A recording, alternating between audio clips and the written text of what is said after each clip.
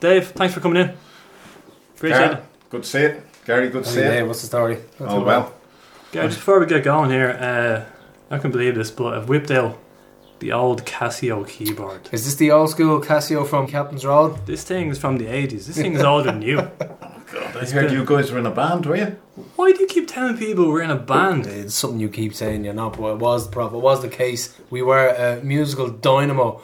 So I just strung a few notes together and you rapped. That's not a band. I think we're going to have to take it old school and bring it back, Prof. Well, while we're here, can you think of any songs we could play? I think you could. Far away. Far away. I think you could belt Far away. Okay. I had this one in mind.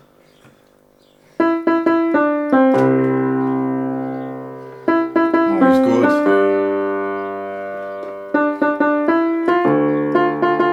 Are we singing about Croke Park or Aviva now? Fuck the FA. I can feel my heart begin to pound. You say you're tired and you just want to close your eyes and follow your dreams down. Well, we made a promise, we swore we'd always remember. No retreat, baby, no surrender. Like soldiers in the winter's night with a vow to defend. No retreat, baby, no surrender. But now young faces grow sad and old and hearts of fire grow cold. We swore blood brothers against the wind. Now I'm ready to grow young again and hear your sister's voice calling us home across the open yards. But maybe we could cut someplace of our own with these drums and these guitars. Welcome to Tales from the East End, episode 92, and it's Monthly Madness, and it's a special this month, and we have James Nolan and Dave Carpenter with us today. So it's part 2 of our Tallaght Stadium saga and the 400 Club special. So we had part 1 with Mick Kearns and Robert Coggins, and if you haven't heard it already, it was episode 77, released in January, and that covered the years between 96 and 2004. And just before we go any further, we want to say a big thank you to the Penny Hill Carrier, who still sponsor us. I don't know how they've kept on for this long, and they've provided us with some lovely beers today. We're on the Cobras, and big shout out to them, and ask for Louise as well, because she's great knowledge, and she picked out the Cobra originally, and Prof has been converted from a cider man to a Cobra man. So Dave is happy too, I think. Yeah. Not bad, no complaints. So 96 and 2004 was the last ones covered. If you remember the style of the episode, that one we did, you'll know what you're in for today. It will be a very little football discussion, almost entirely off the field show. So Once again, that's what you're in for. We've carefully chosen our guests, and we've come up with two men at the heart of everything that went down. And like I said, it's James Nolan and Dave Carpenter. So welcome, lads. What do you think of Johnny Blues? It's great. Yeah. Brilliant setup. Very impressive. All most of it's donations, isn't it? Most of the stuff has been given to us by Yeah, fans, and we've a signed ball behind you. There's a C from Windsor Park there from our game against Linfield. Proud Yeah, night. we got it. Proud night for the club. We had a couple of Del Piero with his crest. We have badges everywhere. It's a Rovers haven. I didn't see any of you at the football programme fair this morning. Where were you? Walking the dogs. Ships in the night, Prof. I think we just missed you. I think they were still hungover from the Spice Girls, giving us socks on Friday. They were. So the Waterford game, Prof, called off, so we haven't got a game for a while. Yeah, so after this show, we're going to be back on Thursday, the 6th of June. So we'll review the Cork game then and give you all the usual news. But briefly, we do want to touch on a man named Joey O'Brien. Yeah, Joey O'Brien, go D12 man, and Prof, you got the assist for the goal. I did. He credited me the assist.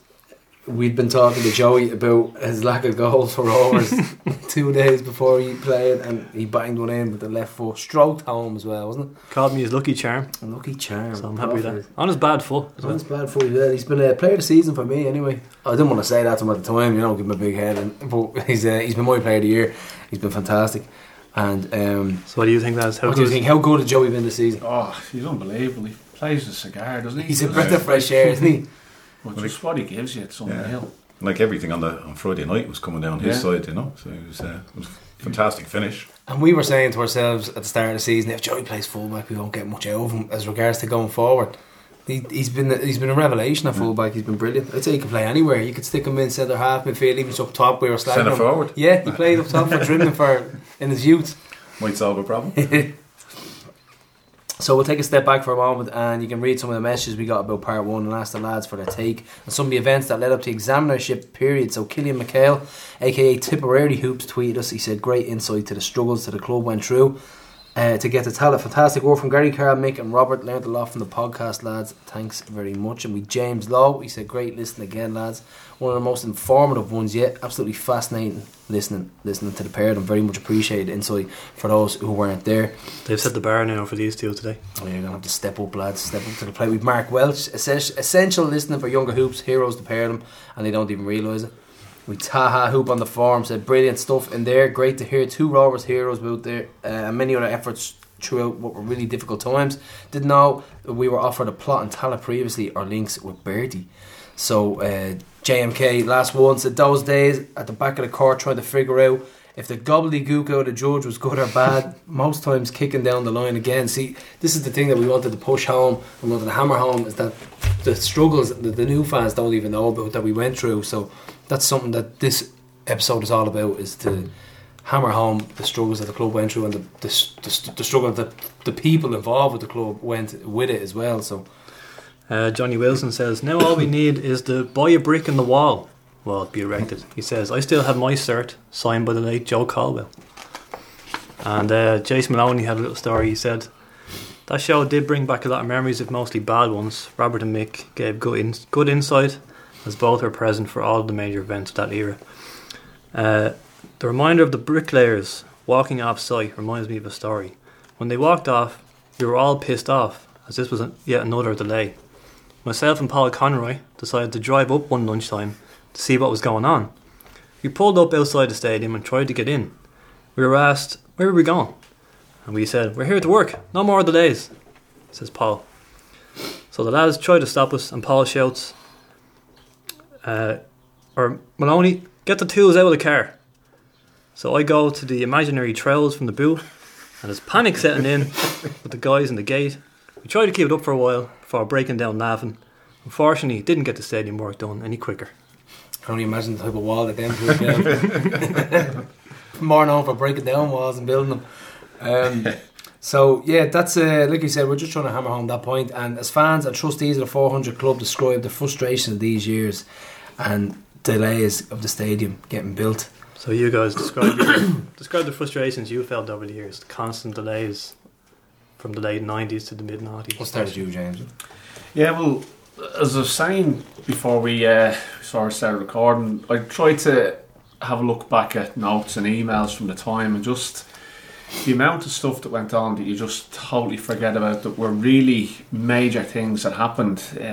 It's impossible to get through probably in a whole ton of episodes. I think more of what I take from that time is the feeling and the sense of togetherness that eventually came about, because it was a really, really fractious time. Dave, you'll remember there was the whole thing with Friends of Rovers, there was the drip feed of information, there was the massive confusion between Sloane Park, Bramvard, you know. That's something I was fascinated with. All the different holding companies. It sounded dodgy. Yeah, it really was. The different people that were involved, the investors, the Connor Clarksons, the McNamara's, you know, there was... we don't really know, I guess, what went on, and probably you probably still couldn't talk about it today, or you'd end up in court, I reckon. But like, it was a really difficult time for everybody. You know, the 400 Club at the time had a view. It was backed by a lot of members. There was a lot of members within the 400 Club that didn't. There was very, very difficult meetings that we had. Probably anybody remembers the series of meetings in the plazas with Tony Maguire and the board. They were incredible, really, to look back on it now. And very heated. Yeah, I think, but there was a lot of different turning points. But I think one of the big ones was the late Pauline Foy, Robbie Foy's mother. She stood up and she asked a question about, you know, when all the, I suppose, the stuff started to emerge about the difficulties we were in and things like that. And she asked, I can't remember what the question was. It was maybe, you know, how come this hasn't come to light before? And the board were just incredibly arrogant to her in terms of response. One particular board member that was obnoxious towards her. it turned everything, because here was a very genteel, lady asking the right question and completely shot down. That was one of the big things that I guess turned it. But you never knew, I suppose, what was going on. You'd go into the meetings, and Maguire, in fairness to him, he was a great talker. Like, he great man for the spin, and he could certainly turn the room, and any momentum you'd built up with outside meetings and getting stuff together was often knocked down, I guess. But like, it became difficult. The Forum Club became to become more powerful as it was, getting the subscriptions in. We went to large membership drives, I guess, and having some funds gave you a bit of power and leverage with them. And I guess, like, as the meetings began to continue, we kind of began to wear them down. I think from about January of 2005, we were attempting to get a couple of people on the board so that we could really begin to see what was happening. We withheld any funding, I guess, from the club at that point. They kept, Tony Maguire was on every couple of days looking for money, so it was really difficult. You knew, and the heart of it, you should really be giving the money because it's for players and stuff like that. But so they'd be constantly tapping into the 400 Club and saying, we need this, we need that. Yeah. And it would be for genuine club reasons. Yeah, absolutely. Yeah. I mean, they didn't have money for to pay players, and by you holding out, risking the players not being paid. So very emotive things, I guess. So one of the, I suppose, the key times was in, I think, November 2004, where we relented and gave them 10 grand, I guess, which we told them at that point was an advance on season ticket monies for the following year. Right. And then when there was a further cash call, they said, okay, well, we're owed season ticket money. And I'll never forget in the meeting, we said, no, we gave that 10 grand in November.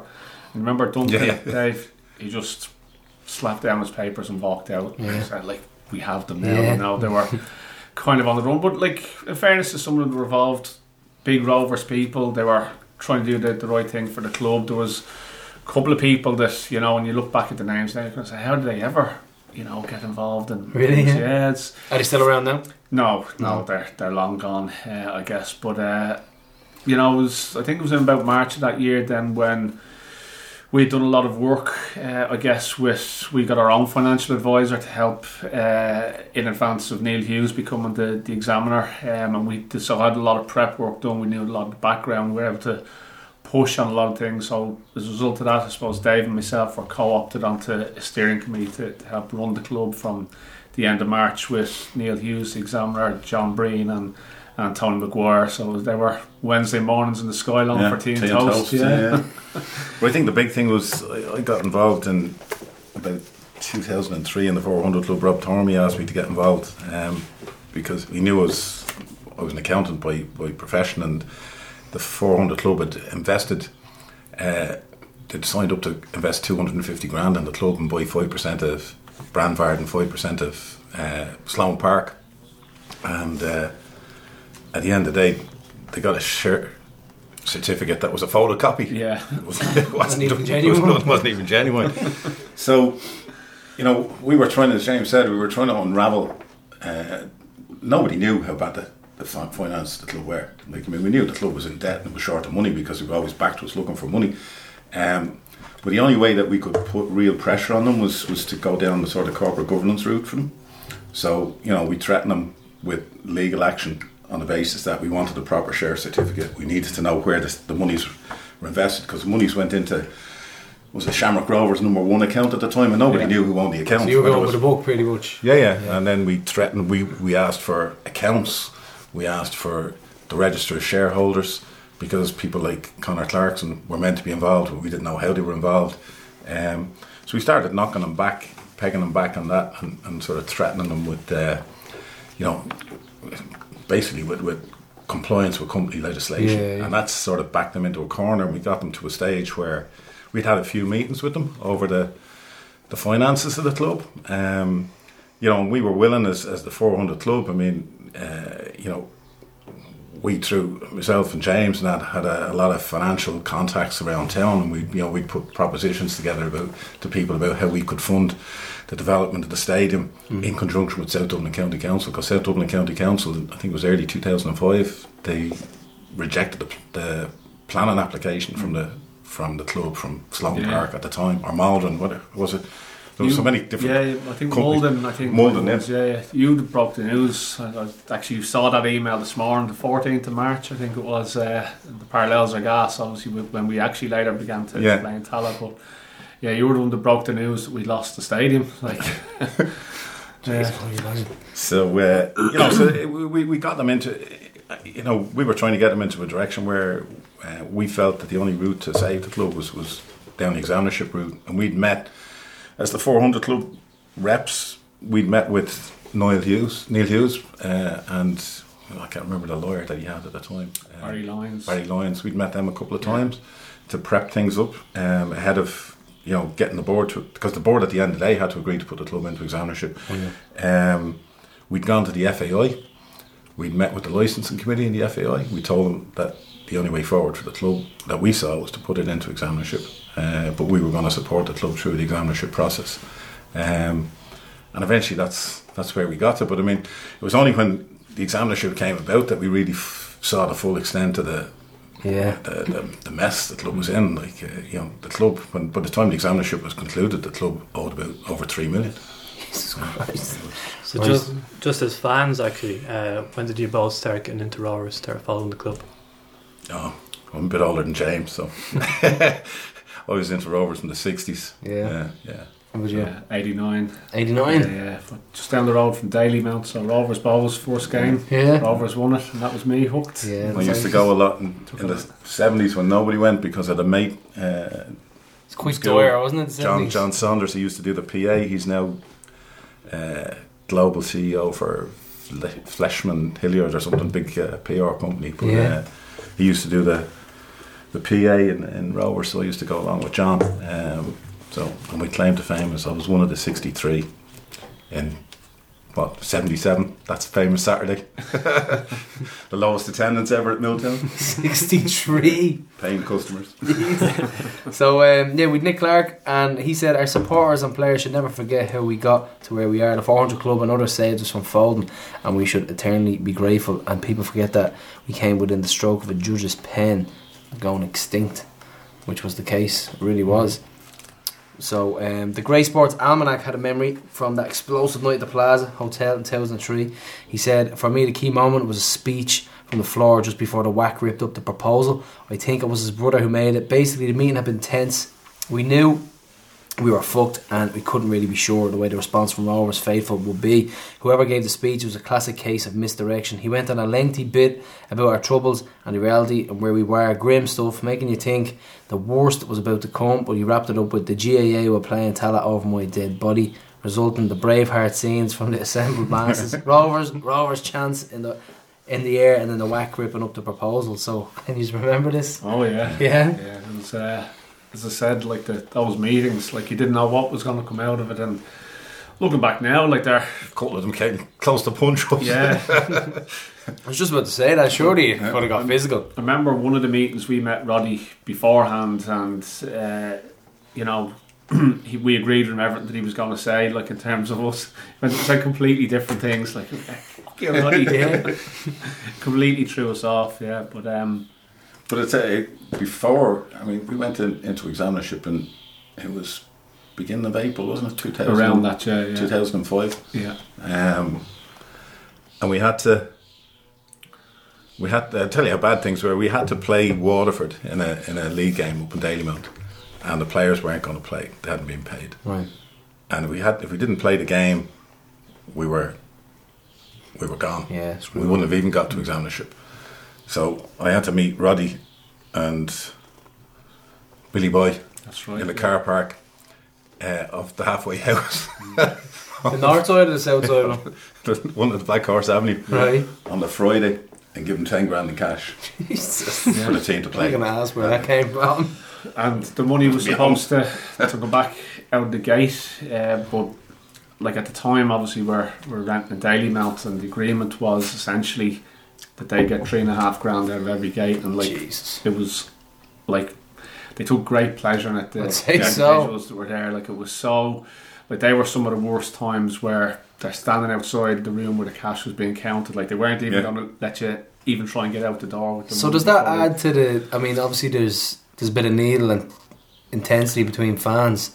Has that gone on between higher ups as regards, let's say, board level and that? I mean, is there generally it's okay. like that sounds what Yeah. you said there? It sounds like it is the case. Generally, it's okay. There was a couple of individuals we were dealing with at Dalymount at the time that weren't part of the board, and of course they had their own views and a way about going stuff. But it was interesting in the agreement that we had at the time. There was a 10 grand bond in terms of any damage and Right. stuff like that was to be run. So they held that over our heads. So as soon as we got involved, we were saying, look, we've been here for a few games, there's no problems, we need that 10 grand back or start taking it off the rent. But they wouldn't relent on it, you know. It was in fairness, they were probably right, because I think that the leash would have been off in some respects that way. But Like like the 10 grand lads were alright. but they were particularly dark times, I think, you know, when kind of you're expecting monies to come in and they're just gone out like that. Like it was really tough. But like again, what you kind of forget is that the fans were threatening to boycott Dalymount up to that point, and the only reason I think that the boycott was called off is that we did come to an agreement with the board probably only a couple of days before the first match. First match was against Shells in Dalymount, and only we had an agreement on how we were going to work together, and the whole piece around like the examinership was coming into play, that the people relented. I still remember some people standing outside Dalymount on that first match, they wouldn't actually go in. Yeah. So it was That's something that we spoke on before, with the picket in Milltown, and it was probably one of the most emotional times we've ever had in Johnny Blues. I mean, there's a lot of memories in here, but it was James Cook and Dunster. James, he was a big. I mean, he was on the picket, and I think Dunster was saying some people just want to go and see a game, and the two of them got emotional. It really was. I mean, that was the Milltown picket, so I can only imagine how people really felt. And I'd say that created internal tension. People who wanted to pass the picket and people who wouldn't as well. So, but sure, there was all sorts going on just around that time. Dave, do you remember, Dave, when the security walked off site like an hour and a half before the match? Yeah. Like there was the stewards. Yeah. We were connected with Roddy. Obviously, we weren't. Things weren't too smooth with Roddy at first, and So Roddy made a call. Well, if you've no security, then you can't play a game. Yeah. But remember the night at the Skylon when Roddy came over to meet us, and he was with Terry Evison, and Terry walked in, and Roddy was behind. He was like a boxer entering into the ring, you know. So he was that charged up, and I thought, oh, he's gonna swing for one of us here, and because we were in at that point, we're trying to smoothen out the relationship, and so there's four of us. He says, I don't trust you, I don't trust you, I don't trust you, and he points at me, but I trust Jonathan. Right? He's my liaison from now on, and walked out. And that was Roddy. it? Yeah. In and out. Couldn't even get the name right, but he trusted me, you know. So yeah, I tell him I'll go with John. Just at your face, at least. So anti-board feeling had been rising over the 2 years previous to the examinership process, and there was non-pitch protest. Animosity between directors and supporters had been rising for months. Tony Maguire was chairman at the time, and he gambled on a policy of maintaining high spending in the hope that Tallaght Stadium would provide sufficient funding to repay the debts. Ultimately, a failed policy. Was this the crux of the matter, the stalling of the Tallaght project, or how did you feel things were being mishandled by the board? Well, Dave. I suppose when we actually got to see the numbers that were involved in the club, like I mean, the club at the time, the gross wage bill at the time was 23 grand a month, wasn't it? Or more than we're spending now. Yeah. You know, the net spend was 14 or 15 grand. Like I mean, they didn't care about the tax; they just weren't paying the tax. The revenue.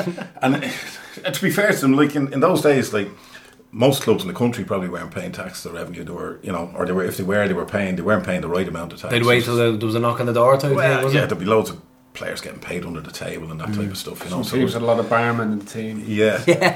And you know, the revenue would have been probably, you know, they'd have been more focused on other things at the time of the Celtic Tiger, and you know, putting football clubs out of business wasn't good PR for the revenue, so they stayed away from it.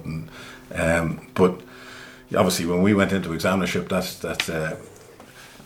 that changed that whole scenario. But it was just the spend in the club and the disconnect between, you know, what was coming through the gate and what was being spent on the pitch. Yeah. Like, you know, I remember a couple of times we'd be up in Dalymount and there might be 1,000, 1,200 fans in Dalymount, and you'd look at it and you think, And let's not forget that a couple of those are very possible season ticket holders as well. So not all of that is actually cash.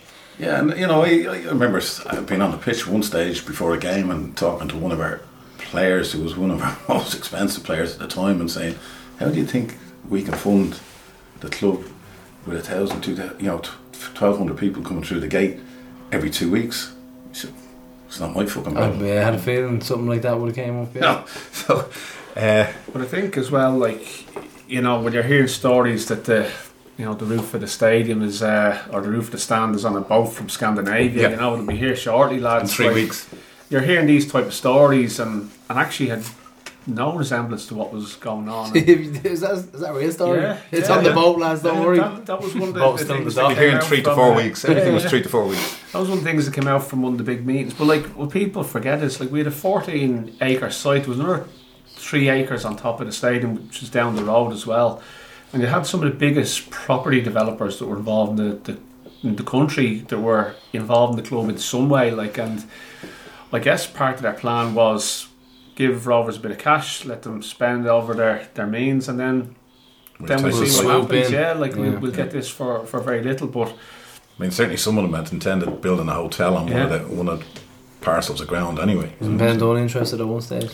Trying to get a leisure centre out? Yeah, he came in at one point to proposal of a gym behind the south end of the ground. So you had all this type of thing. So people were obviously like really interested because there was a lot of development work going on around Tal at the time. It was a And different economic era, wasn't it? yeah, it was Yeah. it was a prime area, and a lot of these guys I think were trying to be too clever by half. And if they'd actually properly invested, they could have done something incredible. Yeah. But I think the attempt was to starve Rovers out, but they didn't really anticipate how the fans were able to get organised. Their approach was probably more, didn't take Rovers seriously, wasn't it? They were like, how can we get Rovers out of the way and capitalise on this bit of land type thing? Pretty wasn't it? much, and Yeah. they weren't far from succeeding in that. Yeah. It was Rovers were fortunate in the sense that we were down to a small hardcore, about 800 to 1,000 people. When you say hardcore, we mean hardcore. it was they were really people- hard, yeah. It was, And they were people like who'd been with Rovers like 10, 20, 30, 40 years. It's in the blood. And, yeah. And I think a lot of people, as James said, a lot of people underestimated the strength of passion and the depth of feeling for the club, Yeah. and the fact that we organised ourselves in a manner that other clubs try to emulate later on.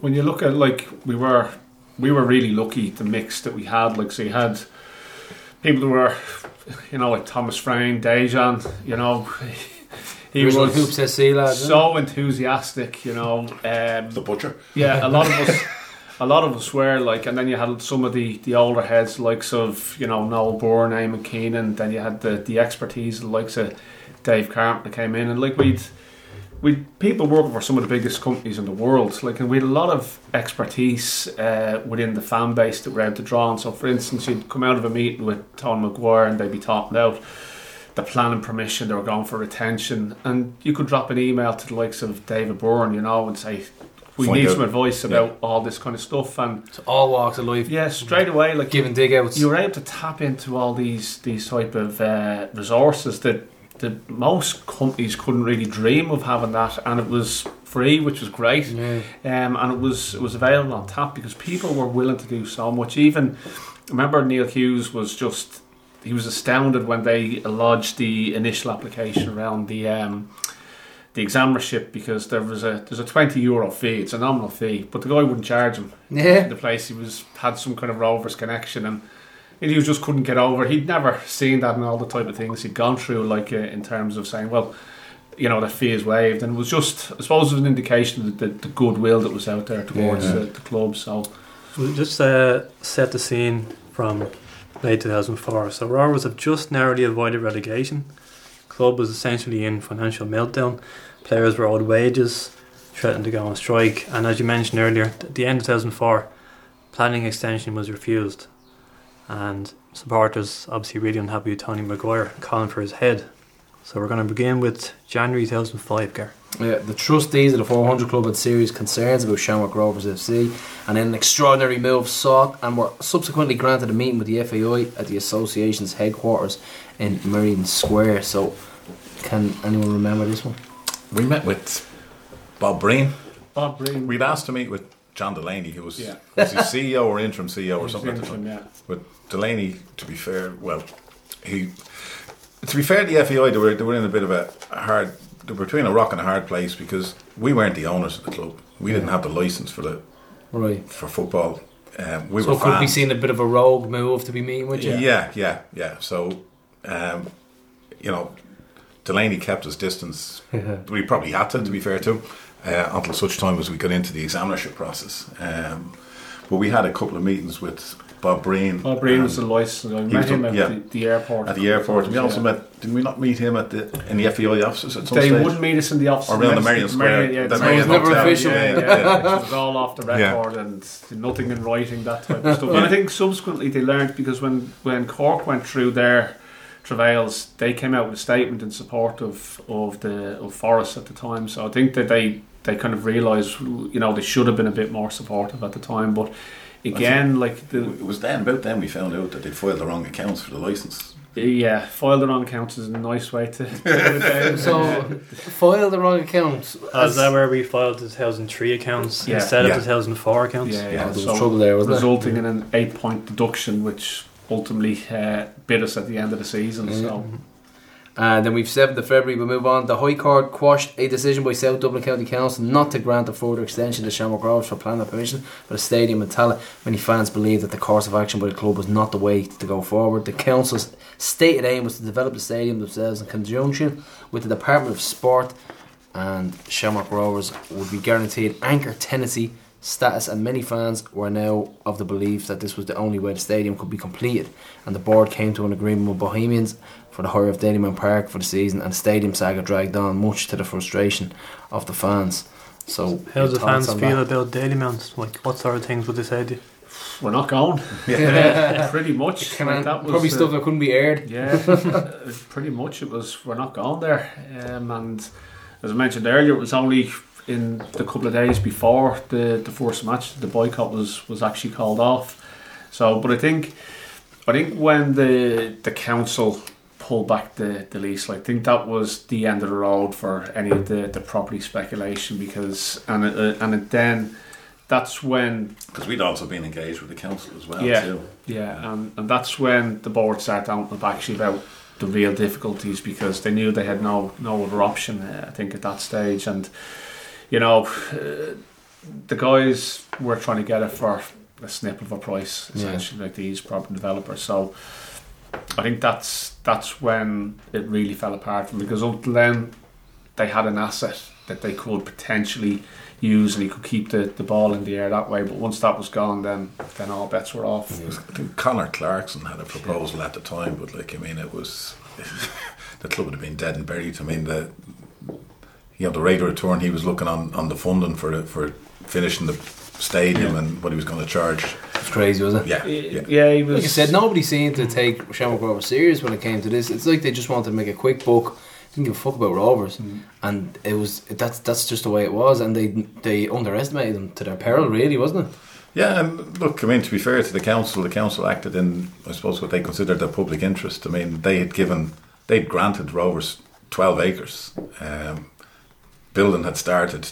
To be fair, Joe Caldwell got something done initially, and but I mean, it all fell apart, and they saw the only way to rectify it was to basically hold the planning permission, take back the site, and develop it themselves. And as James had said, we had ongoing discussions with the council as well around the same time as we were talking to the FAI, and I mean, we were on board with. We realised the only way we could get a ground completed was to work in conjunction with the council. And with the council, what it means difficult with the council.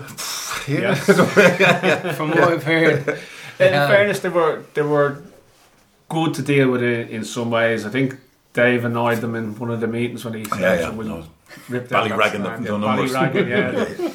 But it was interesting because you'd say something to the now, were council. these guys versed in as regards to like football terms, and did they know the potential of the stadium, or were these guys just like council board members who just didn't really were just sitting on the board, didn't really know the potential. To be fair to them, I mean, they had a vision for Tallaght, and they had a vision that a football stadium was an essential component of the greater development of Tallaght. Yeah. And they could see what football had done, community stadiums had done in other cities in Europe.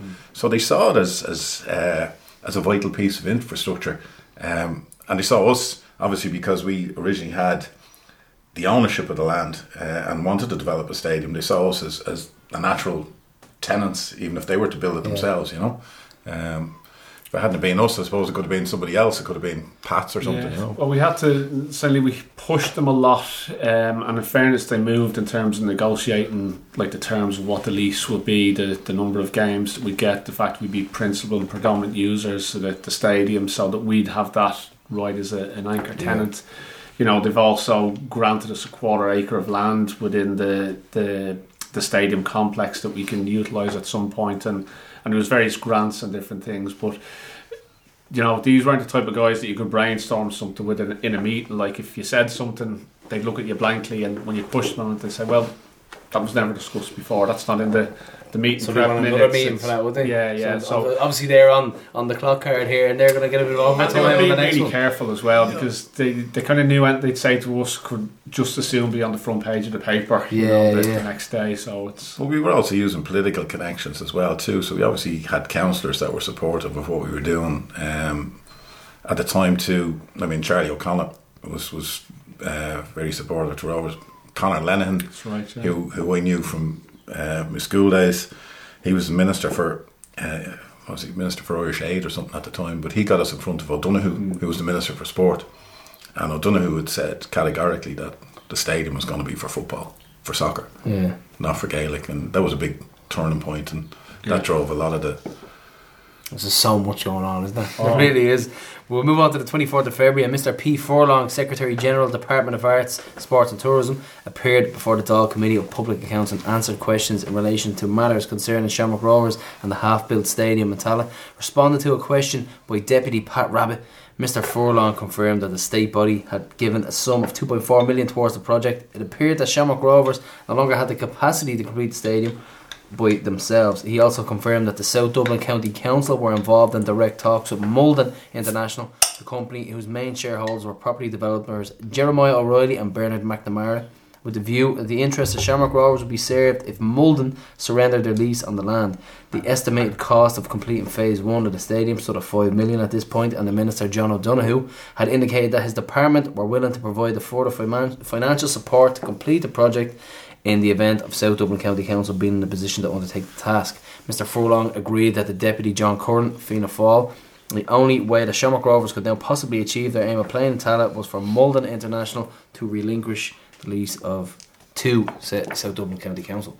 So there's a lot in that. Take a breath after that. Yeah, give us your thoughts on Part of the problem too was the grants that they got as well in the past. Some of the grants had gone from the stadium to the football club, which caused further complications, you know. But as I say, like, I mean, through connections that we had, like, we got in to see O'Donoghue, and you know, he was adamant in his view that the ground was for football. Yeah. And to be fair, like, I mean, that was some shift for a guy like from Minister from Kerry, you know, who's Staunch GAA. man. And he, you know, he stood his ground, and that caused the council to go back and change their view, because the council had there was a vote in the council around the time, wasn't it, where they were going to extend the pitch at Thomas Davis' request to cater for Gaelic football, and Thomas Davis had famously said that it wouldn't impact on the stadium, it wouldn't impact on the capacity in the stadium. So who was? I mean, Rovers had their political connections. Who did Thomas Davis has? Who was behind the scenes as regards to their own? Well, Thomas Davis, Dublin County Board. The full back in it. That's enough, isn't it? Yeah, it's that. We got the famous email about any fight between Shamrock Rovers and the GAA. You know, they'll be the last man standing. We'll get to that. So 10th of We're March. skipping ahead on this. Yeah, reading the notes. 10th of March. I think, like, you know, going back to that time, the fact that, you know, losing the stadium was massive, because it was the last thing that we had. But in fairness to the council and the various kind of state agencies, they were really supportive in terms of getting it done. So there was that level of comfort in it. But you know, when you'd been on the road so long, and then for it, because you could see that the half-built shell, like it always seemed so close. As I said, like the roof was floating across on the boat. In Finland every 3 or 4 weeks. In Norway now, lads. It had been gone. Like it was a massive land that everybody got. I think like it was a big shock. There was so many. Your hopes were built up so many times, and then just torn down. I could only imagine it on a personal level. But on the 10th of March, board members of SRFC met the South Dublin County Council, and a verbal agreement was reached whereby the local authority would acquire the lease of the land and the stadium back from Mullen International. And the plan was that the council, with the backing of the government, would then complete the construction of the stadium themselves. The club was confident that their main investor, Conor Clarkson, was still fully committed to the project, but it was unlikely that Mullen would give up their lease without receiving considerable compensation in exchange. And then with early April, the board of SRFC became weakened with the resignation of Alan Duncan. Mick Kearns had already resigned at the start of the year, and the 400 Club was in serious discussions with the board with a view to restructuring the board and the club in general.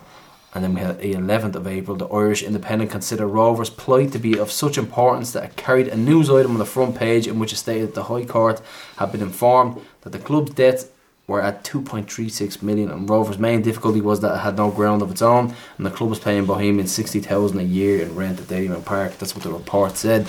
So we're going to quote from Owen Rice's book now. He says, "The company was insolvent and was hemorrhaging money at an alarming rate. It was clear to everyone that the situation could not continue, and the board of directors began to discuss the possibility of entering examinership. Examinership is a limited form of administration whereby a High Court appointed account examines the company's operation, courts potential investors, restructures its debts, and then recommends to the High Court whether the company has any chance of survival. Having secured a new investor, the accountant then strikes a deal with creditors, usually offering somewhere between 5 and 10 cents for every euro owed. In other words, a 2.3 million debt could be restructured into a 200,000 euro debt." So to explain all the lingo to everyone here. Give us your thoughts on that. Yeah, so I guess the examinership piece then was when Dave and myself at an official level got involved in terms of the running of the club. So, you know, mentioned earlier the breakfast meetings in the Sky Lawn. So we'd kind of go through the weekly cash flows, what would be required, and at the time there was 7 investors that were interested, I guess, in taking ownership of Rover. So it was never intended at that point that the fans or the 400 Club would try and take over the club, but we would actively work with anybody that would come in. So we essentially agreed to fund the examinership process because there was considerable costs involved, I guess, both from the examiner but also the day-to-day running the club. So any monies that we put in at that point were to be covered under what was called a Section 10 that we would receive back from any investment into the club.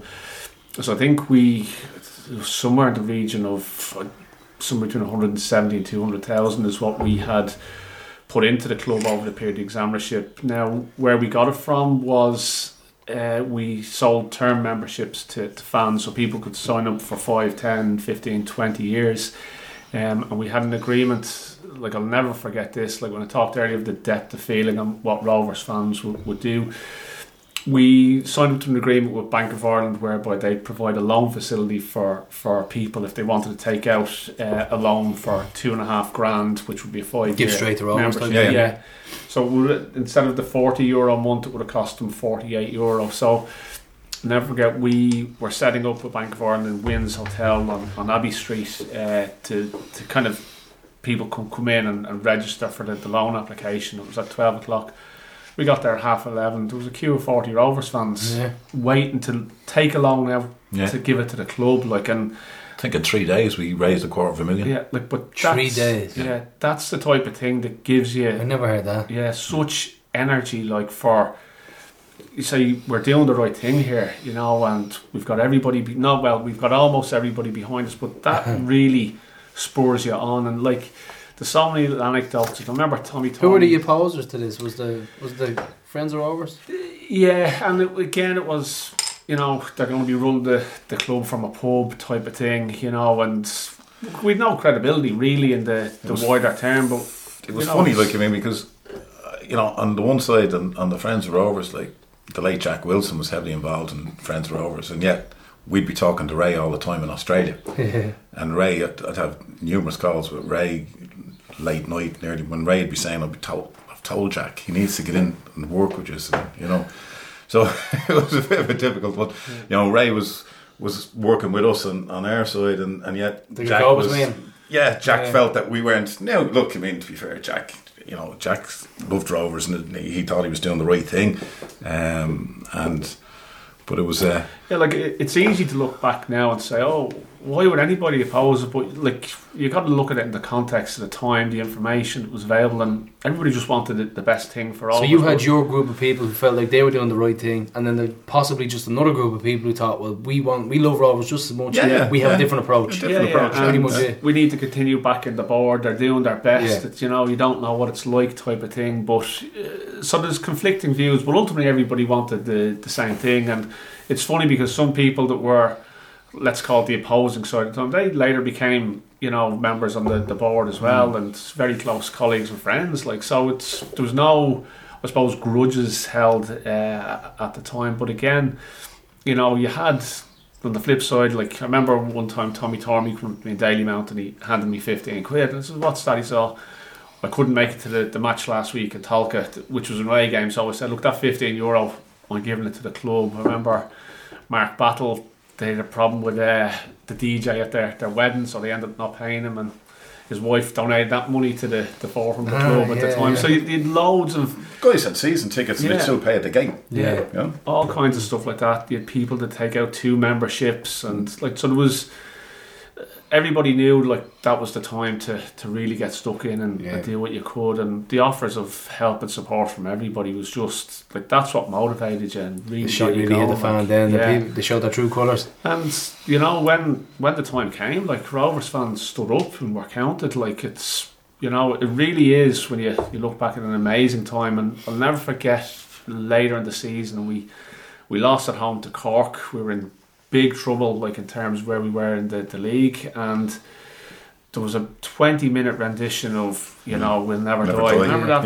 I remember the 2 Jerrys were there, and in the meeting afterwards they said, Jesus lads, that was really impressive, like, and because everybody felt they were in it together, like, but like, the fans wouldn't leave the stadium, and then we did, it was difficult to get out, like, and the sing song just continued, like, and everybody was really, like, it was a really emotional time, like, and it was again, like, something had to change. Dave mentioned the kind of cost structures that were there. Like, as part of the examinership process, we had to go into the dressing room and say to them, listen lads, you're all free to leave, you know, and if anybody wants to, or else we have to look at how we're going to. What was that like as regards to the players? Anybody pipe up, or was there an official spokesman? Jason Gavin. We said, look lads, if anybody wants to, you know, to get a part-time job, we can help out, you know. And he said, you get me a job, would you? I said, yeah. Well, I'm not getting a job.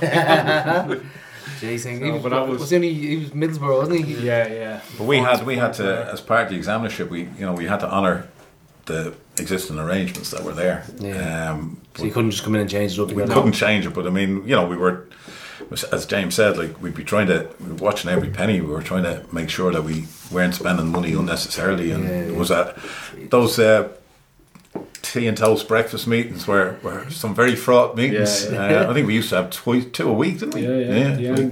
But like, the issue was 7 o'clock in the morning in the Skyline Hotel. The issue was, like, the players' contracts. So they agreed with the player, we'll give you €700 a week. But as Dave mentioned, like, there was no tax or anything on that, so that had to be grossed up. So that 700 quickly became 1,400 when you've got to pay the tax on it. So that's really where we got into a lot of difficulties, because I think the information that was given to the examiner before they went into examinership wasn't quite what it should have been. We managed to get a look of it and said, this is complete rubbish. The examiner, what he had to do was when he went in initially, he had to go back and reconstruct all the tax returns. So he had to go back so many years and reconstruct them. And when he came to the final figure, it was it was a tad different to what was in the account. A bit of creative financing there, wasn't there? So we the 12th of April then, and Hughes Blake appointed by the High Court as examiners, Judge Peter Kelly. A steering committee of 5 people was appointed to run the club, and those were Neil Hughes, examiner, Tony Maguire, John Breen, Dave Carpenter and James Nolan, both 400 Club trustees. And it was fortunate that there was already a support structure in place through the 400 Club, and they were able to fund and run the club through examinership when Neil Hughes went about trying to get a new owner. And then we had the 13th of April. The Evening Herald detailed a full list of Shamrock Rovers Bramford Limited creditors with a total amount owed of 2.2 million for the club. The revenue commissioners were stated to be owed a sum of $500,000 in respective payments due for PAYE and PRSI, and Sloane Park Limited were said to have been owed, these are these funds you're talking about, Dave, 923,000, and Rovers' long list of creditors included players, Permanent Justice 15 grand, Plaza Hotel 10 grand, The Garda 4 grand, AWell Sports Complex 4,000, and various companies owed money for services such as portable toilets, first aid at matches, bus hire and training laundry. Facilities. And the laundry was the laundry. That was the killer. Didn't they come out and say something, didn't they? Yeah, that was the killer. For them, I think they were out 3 grand.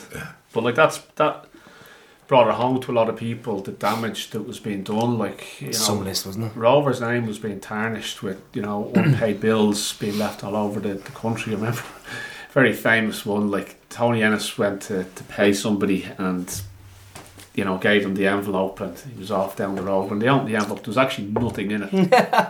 But he managed to keep the ball in the air by giving them an empty envelope. But having the temerity to do something like that, like it just shows one how chancer, don't you? You how need a stuck they chancer were. in the ranks. With the 17th of April, the Sunday Independent, Conor Clarkson, property developer, was quoted as saying that he couldn't understand why the South Dublin County Council had blocked his proposal to complete the development at the stadium. He said that under his plan, work would have begun back at the stadium on the 14th of December 2004. Clarkson said he had agreed with Mulden, who were responsible for the development of the overall site, along with Sloane Park, to take over the lease on the site. He was going to build a pub and a leisure centre on the site to pay for the completion of the development. The council was not willing to go down this route with private developers. So A lot of those developers that were involved ended up NAMD, so that'll tell you. Maguire and we had Mick Kearns on part 1. They were kind of championing Connor right to the end. Like, they fully believed that he was always going to come through for this with Tata Stadium, wasn't he? Yeah, so I think the deal was he was going to invest about $5.5 million to finish the stadium, And he was going to put in another 3 or 4 or something to clear debts and do other bits and pieces. And were you wasn't it? sceptical? Yeah, like the why were you sceptical? What did you felt there was an ulterior motive there? Obviously, well, I guess things had gone on so long that there was zero trust. You couldn't believe a word you were being told, and like this is like just another thing. And we said, look, we have certainty with the council, and that's the best route to go. But like the option with Clarkson was that they'd pay him back after 7 years, and it would be, I think, 14%, per annum. Plus, he was to get some fees of significant 6-figure fees every year, and I think he was also going to develop something on the side himself. So you could see where his thoughts were. Like, we only played a small part in that, I guess. So, and again, we wouldn't know what would happen to the club in that situation. So I think that the route of certainty was the most important. is he still around, Conor Craig? Yes, yeah. Yeah, I think He's still now. He hasn't been. he's not involved in Rovers. I think he's involved in horses and stuff. Yeah, he was in the Yeah. news recently about his horse racing Yeah. activities or something. Yeah, so. So we had the 4th of May, the 400 Club staged a members meeting at the Trinity College and agreed to make a bid to invest in the club, put a package to the Examiner. On the same day, the FAI First Instance Committee met to investigate the matters concerning Rovers' licence application, and it come to light and heard oral submissions from board members. So tell us about that meeting at Trinity College. Yeah, again, Was it feisty or was it... No, it very was- emotionally charged. I guess wasn't feisty at all. It was where we that's when we announced the whole term membership. Yeah, we laid piece. out the plans for. Yeah, like, and we weren't sure what was going to happen in terms of other investors, and it, they went from being cast iron certainties into, well, they're a bit iffy. And you may remember, Dave, the lunchtime meeting we had with Neil Hughes and the proposal we put together, like, and saying, lads, why didn't you do this at the start? Like, it was the most impressive one. Now, we'd had the fortunate of seeing all the other proposals. We had some guy who was owned vineyards in France or something who wanted to. Remember There him? was all sorts. Brooks Moilson. Well, Brooks Moilson was probably the most realistic in the sense Yeah. that he owned Gretna at the time. The team? Yeah, Brooks was Brooks Moilson was worth a couple of $100 million through insurance business, and he set up Gretna Football Club. Remember Gretna rocketed up to the first division and Yeah. they played in the UEFA That Cup. was his doing. And Stephen Kenny's Dairy hammered them in. He had a guy, Jim Kennedy, that worked representing him from Newcastle. Remember? And Yeah. he came over for the famous game in Daly Yeah, but the connection was through Roddy. And it was funny when Roddy's investors, eh? Jeez, when he fell through. I remember Jonathan Roach and myself met Roddy out in the pub out in Blanchardstown, and he was saying, "Oh, myself and Caroline were sitting down, we were going through with the travel magazines, we're having a glass of champagne because Brooks was coming in, and a couple of days later it falls through and poor Roddy was shattered. I'd love to be able to fly the wall on all of Roddy's meetings. I'm enjoying your Roddy impressions, by the way. Yeah. Enjoying them We had a greatly. lot of interaction, but it was funny because Roddy actually got the team doing quite well up to that point, but when the Brooks Moilson piece fell down, the team started to deteriorate a bit, and that's when we ended up in trouble. So the next day, the day after the Trinity College meeting, 5th of May, we Tony Maguire and Paul Boyle, they resigned from the board, and John Breen and Tony Ennis remained. So Breen and Ennis, examiner Neil Hughes and the 400 trustees, James Nolan and James Carpenter, were 5 people who made up the steering committee who was formed to run the club during the examinership. So straight after your Trinity College meeting, 2 people Dave resigned. Carpenter obviously there. What was that? So obviously 2 people that weren't happy enough with it. So what happened there?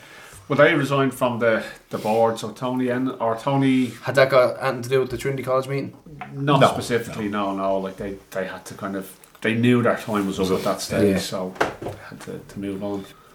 And then we had the 6th of May, the day after that, Paddy McCourt's hat-trick against Bray Wanderers had the fans on their feet as the Dirty Man displayed a unique talent that was reminiscent of his fellow countryman George Best during the latter's career at Manchester United. So we'll have a break from the off-field stuff and tell us about the hat-trick. Did you see it in the flesh? Yeah, no. I was underneath the stand with 20 accountants from from Neil Hughes' office doing the cash reconciliation, and all you could hear was the feet jumping up and down above you. Something to tell the grandkids. And it's something that's actually, it's rare that it actually exists on video. So if anyone Oh, Trevor Malloy's hasn't seen reaction. that hat-trick, Yeah. Well, to be fair, Love it. McCourt was something else. He's one of my favourite players for Rovers. The talent he had, the skill he had, and to be fair to him, when he was a great club man for Rovers. Lots of people don't realise this, but when we took the club out of examinership and we only had a certain budget, and McCourt came to us and said to us, "I'd love to stay, but I know you don't have the money to keep me." He said, "So, if it's okay, I'll move on." Yeah. And he went off to Derry. Yeah. And he was he one of Roddy's yeah, signings? Roddy yeah. came in. yeah. Again, Roddy. He discovered Promised him everything under the sun. No, he Roddy discovered him. discovered him apparently. Northern Ireland International found him. He did bring him back from England. I think he had troubled enough time over there. I remember at one of the meetings to Roddy, he said, "When this guy opens his legs, you're going to see what he's all about."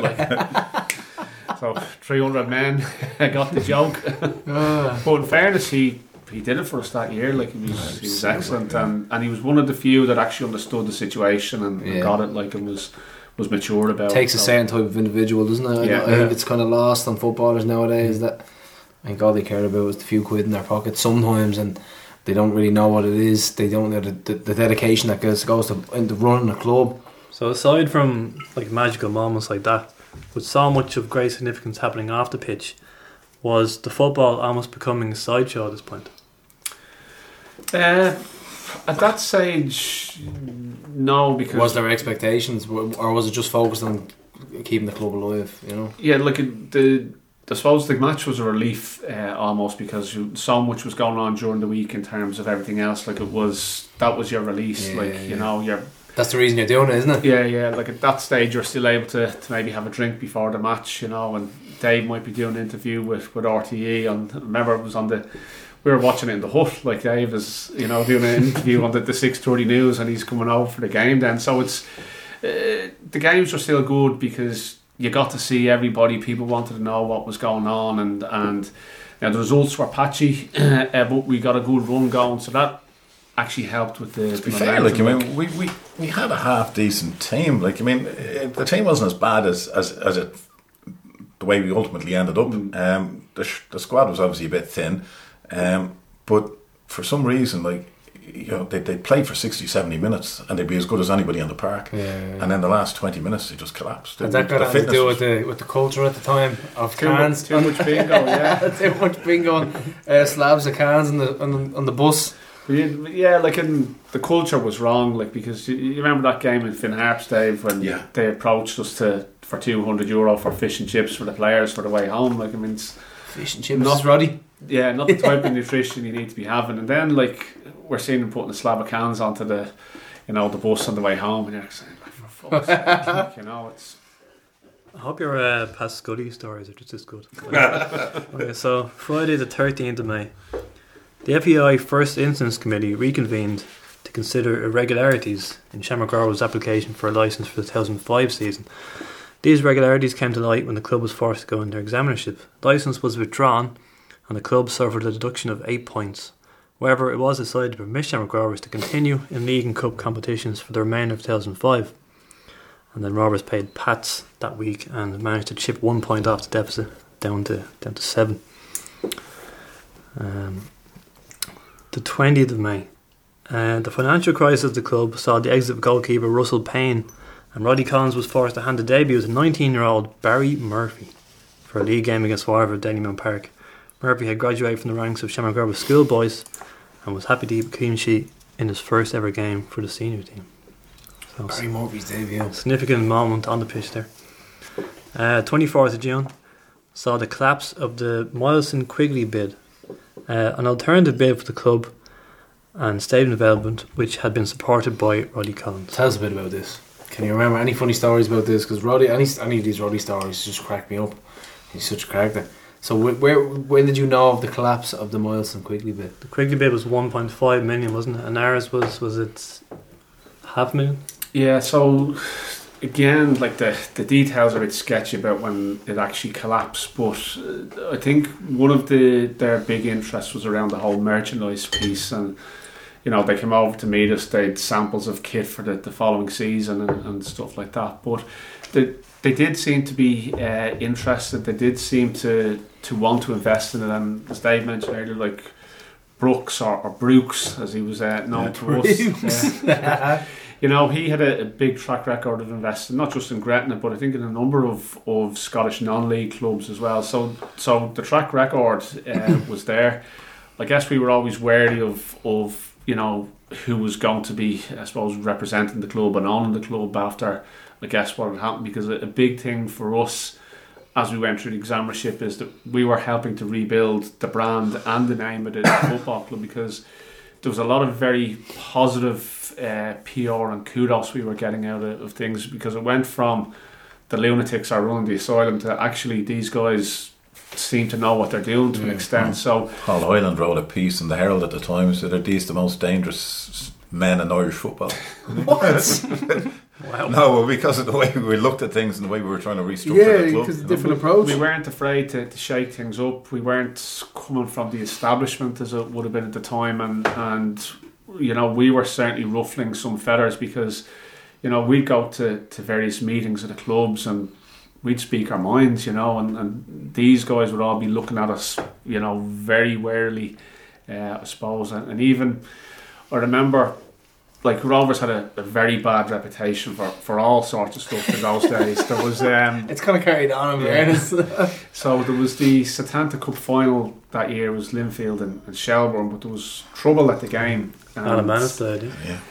Shells released a statement that it was Rovers fans. Right? Isn't everything? Yeah. My radio interview with Andy. Yeah. So we released a statement. Actually, it was the 27th. Is there still audio of that? Do you think we'd be able to get our hands on it? I'm sure you could if you delved into the archives. Yeah. It was around the 26th or 27th of May, so it was around this date. We released a statement because, again, what we did is we said we can't be having this. We knew there was no Rovers fans involved, so we spoke to the guards and Santry We spoke to the company that ran security. They confirmed no Rovers fans involved. There was some green and white jerseys, could have been Celtic. That was the giveaway, if somebody was going to be causing trouble from Rovers, they wouldn't be wearing a green and white jersey. There would be someone wearing a Celtic top at Linfield, just to wind them up. So we released a statement and got a lot of traction. Ollie Bourne wasn't happy. He rang Neil Hughes, said he was going to sue him, sue the 400 Club, sue Dave, sue myself, and sue everybody. But that was the type of thing that was very important to us. We had done so much work to try and rebuild the club, even in that short space of time. We weren't going to let anybody come out and take our bad name. And again, that was always at the forefront of our mind in terms of who was going to be coming into the club, to make sure that momentum and that positive image and name continued. So, but it's funny then on the Ollie side, because even though we were going to war with him on that, and then it came up in various meetings, and we demanded full retractions and all that kind of stuff. Part of the reason that we got through the examinership is that we had an agreement with Santry Stadium to play there the following year, that you wouldn't be giving your rivals. The money was a big thing for the judge. We didn't really have an intention of playing there, but Ollie came to our rescue. He met us and said, you can play in Tolkien next year. He charged us a lot less than Bows were charging us. It wasn't for our benefit. There was real bitterness between Shells and Bows at the time. It was to get at Bows, essentially. It was to deprive them of a revenue stream. Actually, he cared so little about the rent he was going to be getting from us.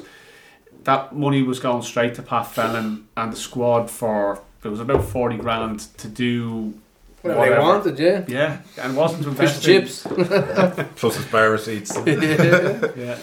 So we'll just jump back to that 8 points deductions. We mentioned earlier it was because we submitted the 2003 accounts rather than the more up-to-date 2005 accounts. So Chairman Maguire insisted it was just a simple mistake, but then allegations began to surface that the club had essentially conned the FAI into granting them a licence. The FAI demanded Maguire's resignation, and they got it. So Dave, your theory on this, was it a simple mistake? As an accountant yourself. Very was difficult. Creative accounting. Very difficult to make a mistake like that.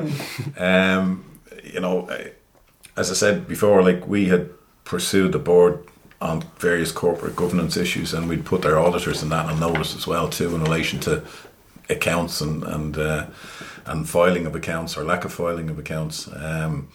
But obviously, somebody had pulled the wool over the FAI's licensing arrangements, and to be, the licensing arrangements are probably a bit more stringent now. I mean, they were in their infancy in those days, and somebody obviously didn't pay too much attention to them at the time for whatever reason. But unfortunately, it cost us when it became public. How sickening was that to lose 8 points over something that wasn't your own fault? Yeah, that was tough. That was a kick in the nuts, really. And there's absolutely no way of overturning that, even though it wasn't your fault. No, we'd appealed. We'd written to the yeah. license. We'd written to them and asked to make representations about what we'd done as supporters in terms of supporting the club and bringing it through examinership, and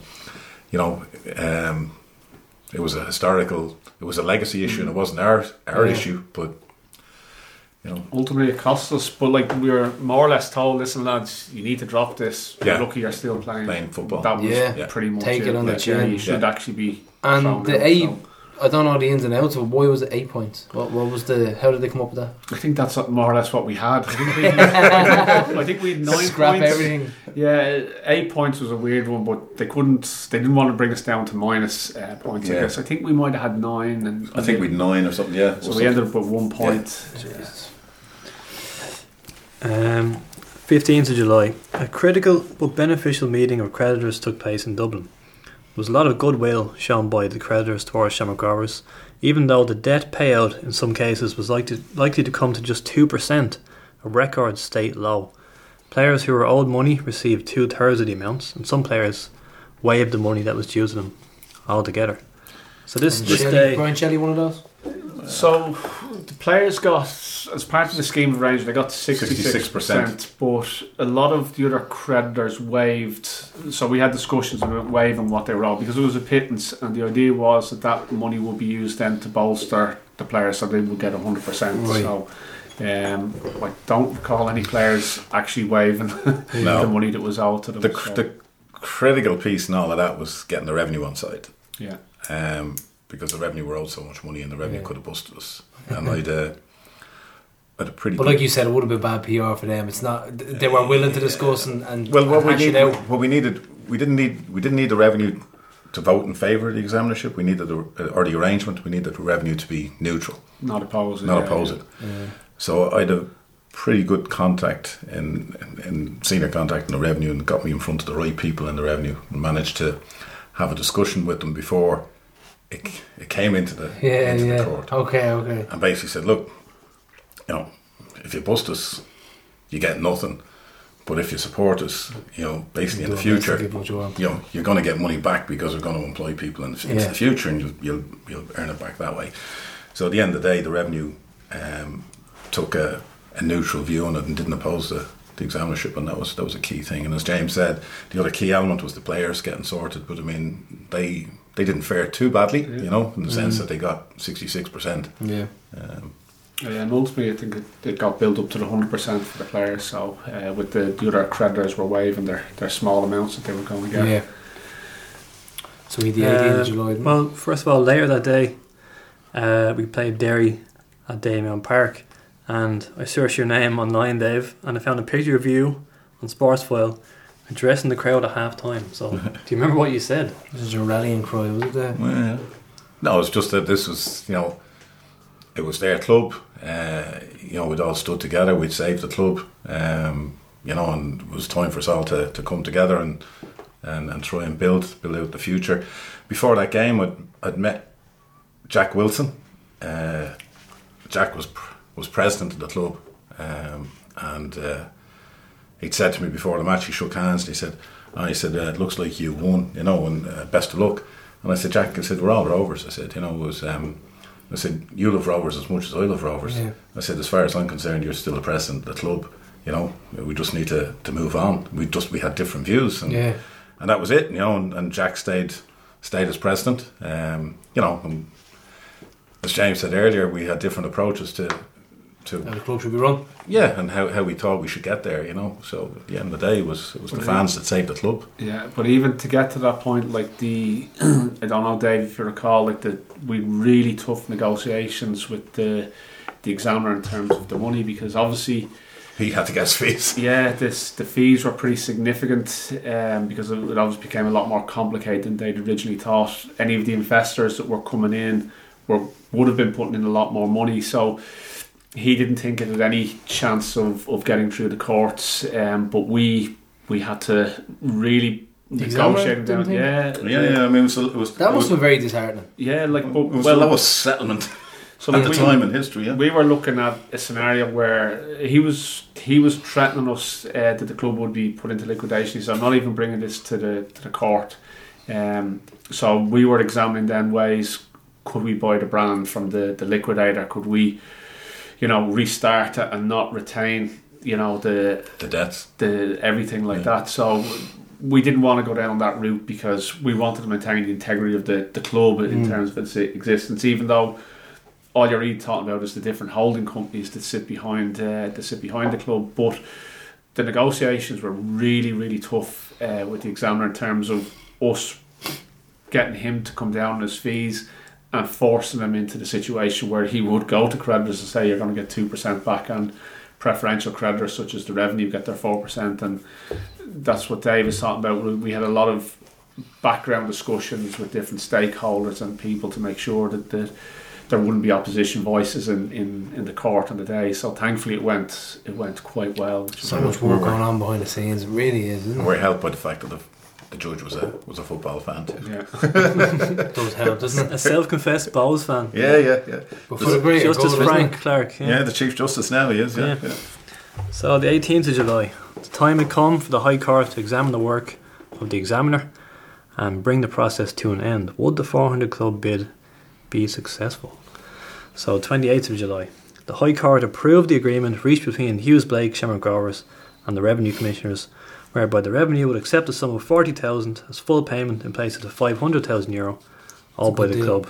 Mr. Justice Frank Clark, Bowes fan, was satisfied that the plan going forward was viable and the examinership process was about to come to an end, with the new owners, the 400 Club, about to take ownership of the club. The 400 Club was assisted in their bid by Hoops fan Ray Wilson, who initially purchased a 50% stake in the club on the basis that over a number of years he would be bought back out. The new board of SRFC consisted of Noel Byrne, Jonathan Roach, James Nolan, Mark Lynch, Thomas Rain, John Byrne, Eamon Keenan, David Carpenter and Ray Wilson. So when this decision was handed down, was it in the courtroom and were you... It was a great there? photograph because Noel Byrne, present, yeah. is it? Coming out, big smile on his face. I think I was away when it happened.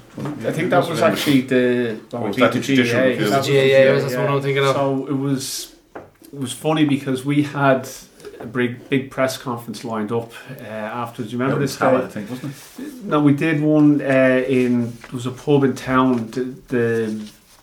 It was one of the first craft breweries in Dublin. Remember we had the upstairs of that. The Porterhouse. Yeah. But nobody turned up because it was I think the IRA ceasefire or something like that. Something happened around that. Some other minor events. Yeah. So like we wouldn't know what was going on in the real world, but there was very little, very few journalists turned up to that.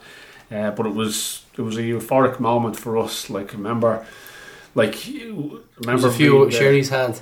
Remember reading the statement that John Byrne put together. Like John is a tremendous rider, like a real asset again to have in the club. But the press release that he still represents Rovers, even when he's on the telly, he has his Ultras t-shirt on every time I see him, and he has something Rovers. Yeah, you should take time to read that statement because when you read it, like it just brings so much back around the time. But part of the problem then was. We were on our own. Like in fairness to Ray, like Ray obviously came in and stumped up like 50% of the cash, which enabled us not just to get through the examinership process, but I think 325 grand is what we ultimately had to pay over, and then we had another 125 grand into the kiddie to get through to the end of the season and on. We burnt a lot more cash in the examinership than we thought. Yeah, you know, like expensive process. Yeah, well, it went on longer than it was originally envisaged. You know, so and because essentially it was going to be another investor coming in, the examiner didn't want to cut the costs at the time. Whereas if the preordained plan was we were coming in to take over, we could have done a lot more about reducing the costs and conserving our cash. However, we had to keep paying at the top level for everything, top level, which meant that it was really, really difficult. But like the names that were mentioned there as being part of the first board, like there's still a good core that are involved today. We've had 10 people rotate in and out of the board over the years, and again, like it's great to have people like that with that type of experience. May not be involved directly, they can touch base with, bounce ideas off. So the likes of Dave, like is somebody you can always speak to about, look, we're thinking of this, what's your opinion? And you say you're daft, or you know, people that will tell you things straight. And it's great to have that type of perspective, and it's really stood to us, I think. So it's having a good core group there involved that still have that kind of passion and want to do things a little bit differently, and people that are coming in with new and fresh ideas, and then building out that group in terms of people that you can speak to about stuff. So we had Rovers, we survived, but we weren't in tally yet. And 24th of September, Derry knocked Rovers out of the FAO Cup quarter-finals at the Brandywell. Rovers manager Roddy Collins was sent out the dugout, and the amazement of the home supporters and the Hoops fans saying cheerio, cheerio as Collins made his way to the stand. So is there any memories of this? There's a big smile on your face, James. Yeah, like that. So, you know, out of the frying pan into the fire. So like the team, so you had to actually deal with the everyday going-ons of a club now. Like the of team, all that struggle, you had to get straight back into it. They've done really well to recover from the 8-point deduction, and they were. I think we'd won 4 or 5 in a row. We've gone on a good run. Yeah, and I remember we beat Bows in Dalymount towards the end of August, and I remember like in those days everybody was corralled out and marched into town whether you liked it or not. I remember Roddy ringing me when we were on the way into town around the Mater, and he was looking for money or something, but all he could hear was cheering in the background, and he obviously thought we were just going at the lash, but we'd no choice but to go, and kind of went downhill from there. Like stuff started coming out in the papers, you know, Roddy would do different things like you know, he had some issues with our kit manufacturers at the time.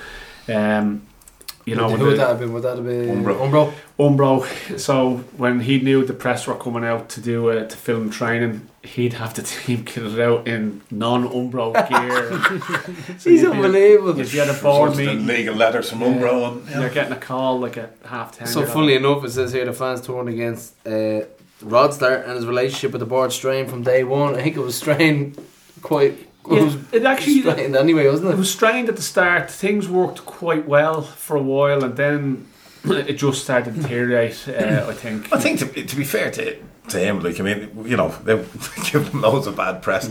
I mean, he was in a unique position. No manager had ever been in that position before. True, you know, and you look at it, and he looks at us and he thinks, Jesus, you're just a bunch of fucking football fans. What do you know about the game? As and to be fair to him, he was right. He had a point to an extent. Yeah, of course he had. You know, we didn't know anything about how you ran a professional football club. Yeah. You know, we had ideas, and we knew how the business model should work, and we had to impose the business model on the club. Yeah. For just not the day-to-day running for of the club to actual survive club, and prosper. You know. Yeah, like it's little things. Like, so Roddy would be busting our chops about getting new gear, but obviously it was quite expensive, right? And we didn't understand the psychological piece for players when they come into training to have brand new training kit, what it does for them, for their mental. That's not something you kind of have ever thought about. And in fairness to Roddy, like, he was kind of teaching us this stuff, but we didn't want to be taught. Yeah. And it's funny because Brooks Moilson came back in after we'd taken over to have discussions about getting involved, and I think when he saw what we paid, like, it was like looking at the fella who's just bluffed you in poker. He couldn't believe what we'd end up paying, and he wanted to then get involved and take over. And I think that's where the relationship with Roddy really started to go downhill, because that didn't work out. He got sent off against Derry, and nobody could understand why. He was suspended for the Pats match, which coincidentally there was a white collar boxing match on that night that he was participating in. Did he turn up at the game? He did, but left early. He left early. Jesus, that's bad form now. Yeah. I'll say you don't have to, but it is bad white form. collar boxing. So there was that type of stuff that was going on, and again, after we'd been put through, like, we just weren't happy with that situation. And so Roddy, while all the hard work was going on off the pitch, you guys were busting your own chops to keep Rovers alive. Roddy was just dealing with the football side of things, or did he give a dig out as regards to helping the club survive? So his dig out was to try and get Brooks back in, because he didn't want to be working for a club run by us, I guess. And also you wanted the maximum he could get by way of a budget on the pitch, so that's understandable. On a holiday, but we were obviously constrained by finances. We won't mention the car either, will we? No.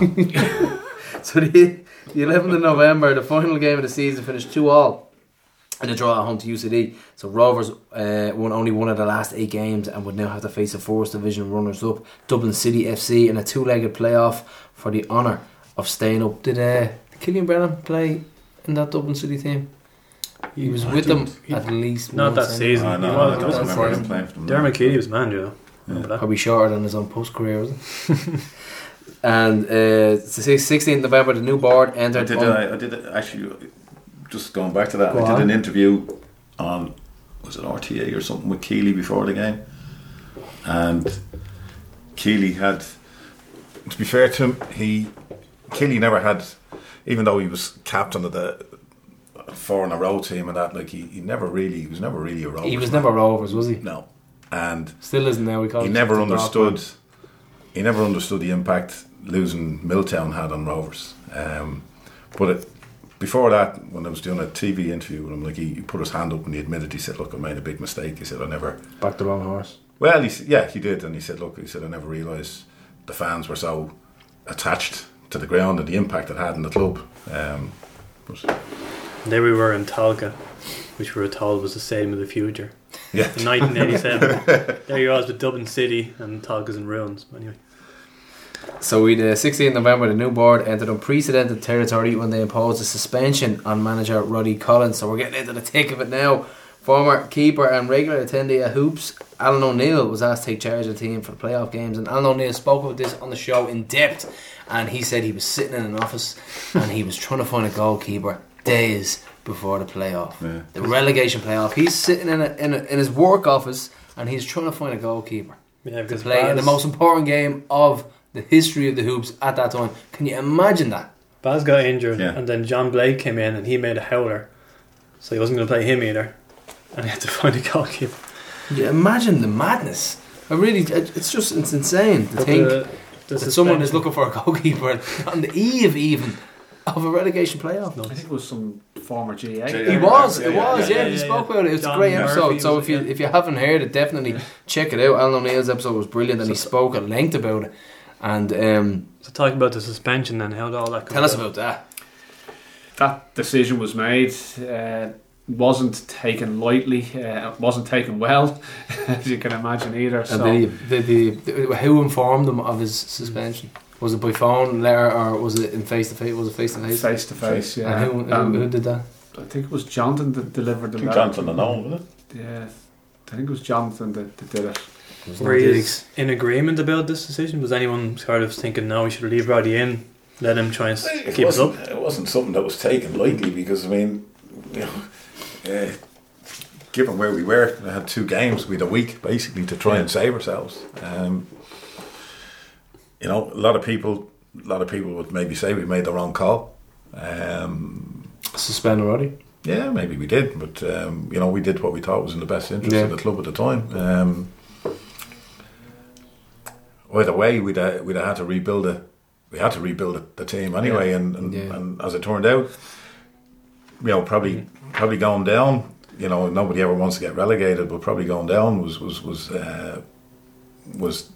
the start of a new beginning. And a lot of people you know? have said this to me before, and So we why- came back stronger with a new team, a younger team, and Yeah, like I mean, the depth of feeling at the time was such that allowed us to survive a relegation. You can imagine now, like if we're almost with the hard to be run out. you know, but the brought club, down. the club was able to survive and thrive, and again, it was the momentum was with us, even if you know the results on the pitch didn't go our way, and you know the couple of seasons in Tolka. And fairness, Pat Scully was great when he came in. Like he brought Him a squad of 40 players. But I mean, we could have even stolen that the second game in Tolka. Like you know, was it We had a chance Derek towards hit the that? end. It was the 22nd of Bars. November. Yeah. Rovers lost 2-1 at home to Dublin City in the first leg at Daily Park. And then 3 days later, despite dominating the second leg of the playoff at Tolka Park, the Hoops could only manage a 1-1 draw. Dublin City and will have to face Life in the first division for the following season, and shock and disbelief followed the final And our whistle. nice friends in D7 turned up to support. They did not, did Dublin they? City. Oh yeah, Oh, yeah. There was the, Did they? yeah. Majority of the mass. crowd were Pats, Bowls, and Shelburne fans. And it was, Same it was, minority were Rovers it fans. was a huge Rovers had the Riverside. There was a huge Rovers crowd there, but the other side of the ground was all Bowles had a Bows. brown trouser night event in Daily Mount that night as well. So yeah, Well, do you know what? These are the things you have to remember. yeah. But I It think could be what- 20 years, but you still got to remember them. one of my abiding memories after that night was we went into the dressing room to talk to the players, and we were all like, everybody was just Shock. everybody was very emotional. Nobody could really talk. We went up to, was it the Ivy pub up opposite The the Cat Skyline? Cage, wasn't it? No, it was the one up. It was the Yeah. Ivy, I think it's called, isn't it? Opposite the Yeah, yeah. Skyline. And players rocked up, and I'll never forget one player in particular. I can't believe the players actually went to the pub Yeah, after this. one player in particular. Well, it ended early. 'Cause one player in particular turned around and said, "I can't understand what all the fuss is about. It's only a game." You for real? Yeah. I'm sure you got the head boxed off. Few tables and just check short out. away. Oh, Yeah, let's yeah. put it that way. Furniture rearrangements. Just jump back a second. Why the choice of Alan O'Neill? Had it anything to do with the fact that he had managed just briefly before in the 90s and actually did quite well? Because Was it a He move had- of convenience? he'd been out of the game since then. He'd been out of the game nearly 10 years.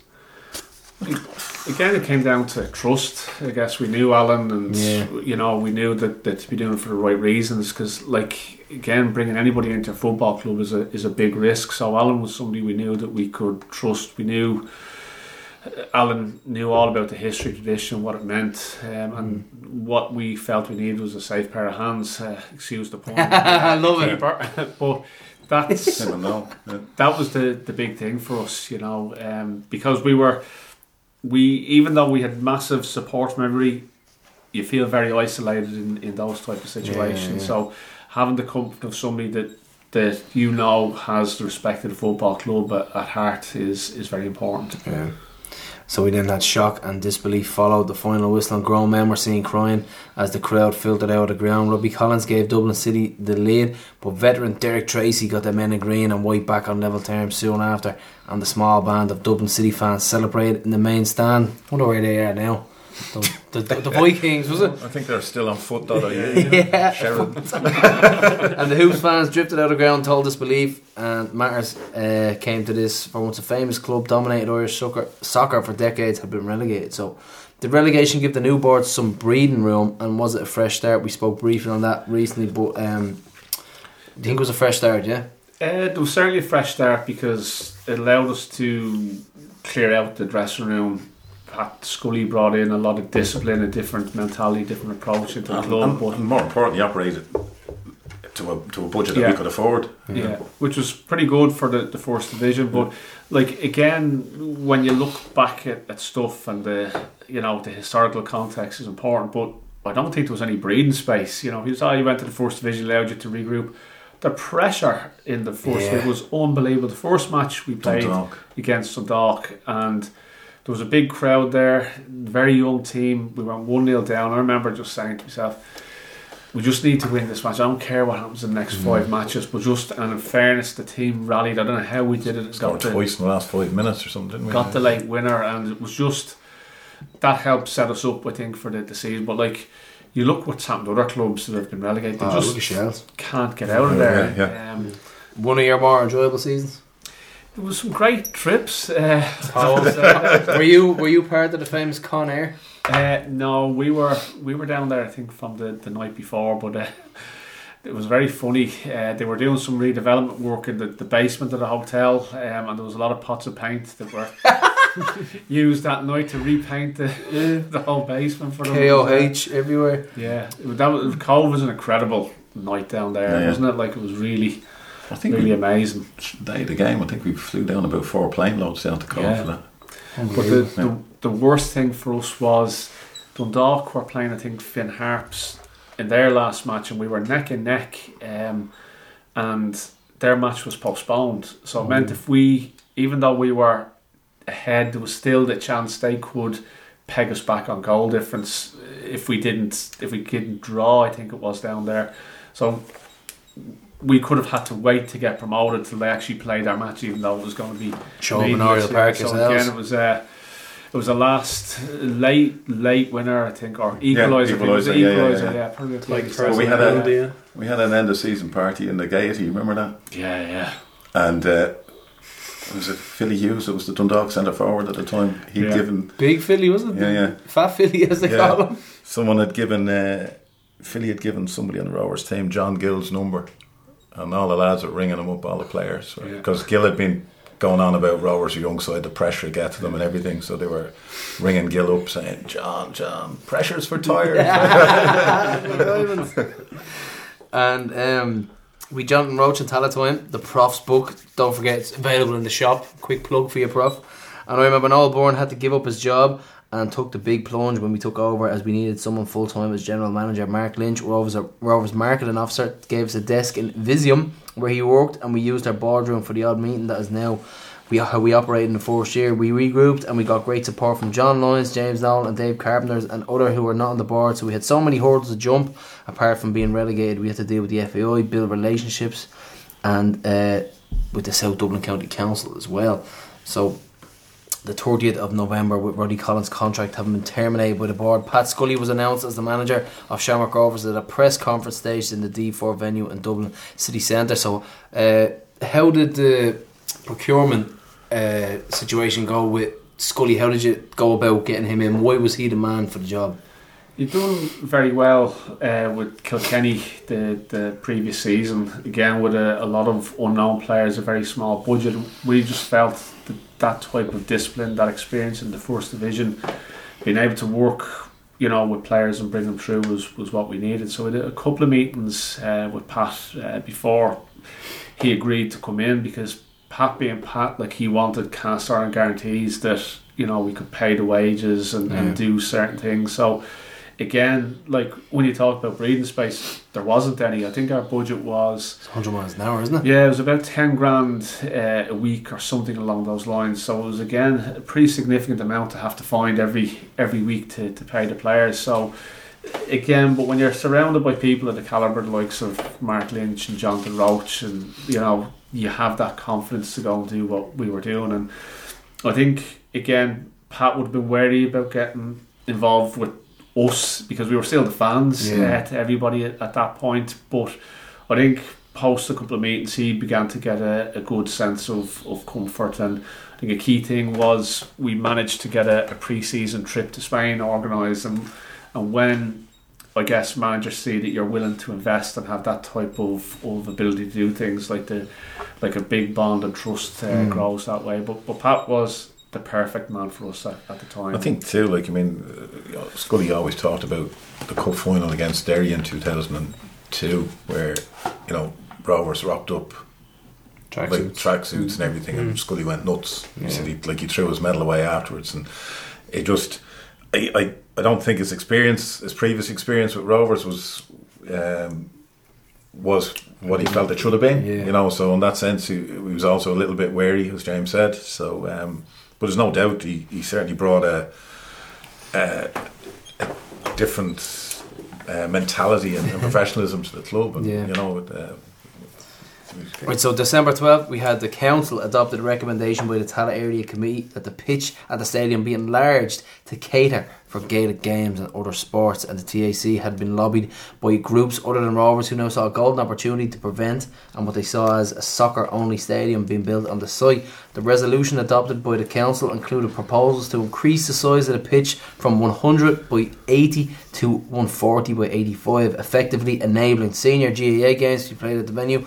Also, the size of the dressing rooms had to be increased to cater for senior GAA teams, a provision to increase the length to the stands to supplement the new pitch, and the dimensions were proposed. The council was under no illusions that such a restructured development could only proceed with significant financial backing from the Department of Arts, Sports and Tourism. So this must have been a total kick, and let's be honest, kick in the bollocks on top of everything that has been going on, the relegation, with everything. I can only imagine how did you just keep going.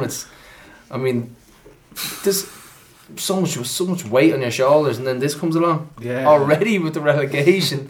We're keeping the club alive, and then this happens. I think when you're in the thick of it, you just get on with it. You said, it's another challenge. We're right in the thick of it anyway. Yeah. What more can you throw this type thing? And as I said to you earlier, like the kind of depth of feeling that was out there, you knew you had the support of people, and you knew like when you're standing up in a meeting in Trinity College, and you're talking to a couple of hundred people that you've got their full backing. That gives you great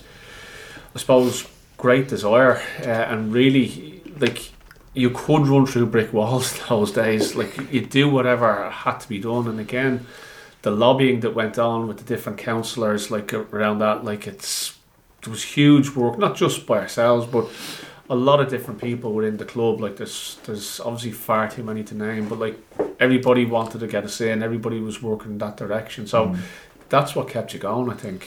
Well, then it became sort of public enemy number one, so it was an easy focus in one respect, in terms of like the fans knew what we were up against, and knew what we were trying to do. So it was one for all for one, basically. And that type of thing, that type of adversity probably brought you all together as well, where you thought, it's just us against the world. And did that create a bond? Like we were at war. Like we're still at war in many ways, like, and you have to have that burning desire to push things on, because like once you relent on that, like you end up going backwards. And I won't say it was good that all these different things happened, but it gave you such a focus, and even though it kind of detracted from maybe more constructive things that you could have been doing on the football club side, like that focus, having that kind of common thing that everybody could get behind was really, really important over those years. And again, everything was so public. We were very transparent in terms of what we're doing, and that engendered a huge amount of trust, I think, within the fan base as well. So But you know, when you look back at it now, like you're kind of saying to yourself, Jesus, you know, we went from one thing to another. Like it really did. I couldn't imagine the meeting. So you're sitting down, you're discussing. Right, we'll get Scully in.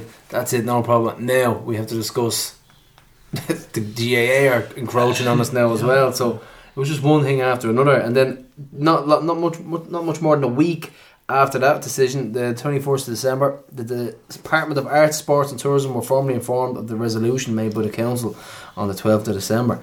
And then we had 2006, with the exception of goalkeeper Barry Murphy and midfielder Cathal O'Connor. Pat Scully had put together an entirely new squad for the challenging season that lay ahead for the Hoops as they prepared for an unknown journey in the First Division, nicknamed the Discover Ireland season by Rovers fans. So you got your fair share of geography in that season. Too much in some instances. Nine opponents, all outside Dublin: Athlone, Cove, Dundalk, Harps, Galway, Kildare, Kilkenny, Limerick, Monaghan. Breadth of the country. But it was boom time for those clubs. I mean, they never saw crowds like that. Like it was. There was a line in Robert's book. Actually, it was like, we got 900 in consecutive games against, I think, Limerick and Monaghan, and in Monaghan's case, that was like 4 times their normal attendance. 900 people. Didn't know what to do.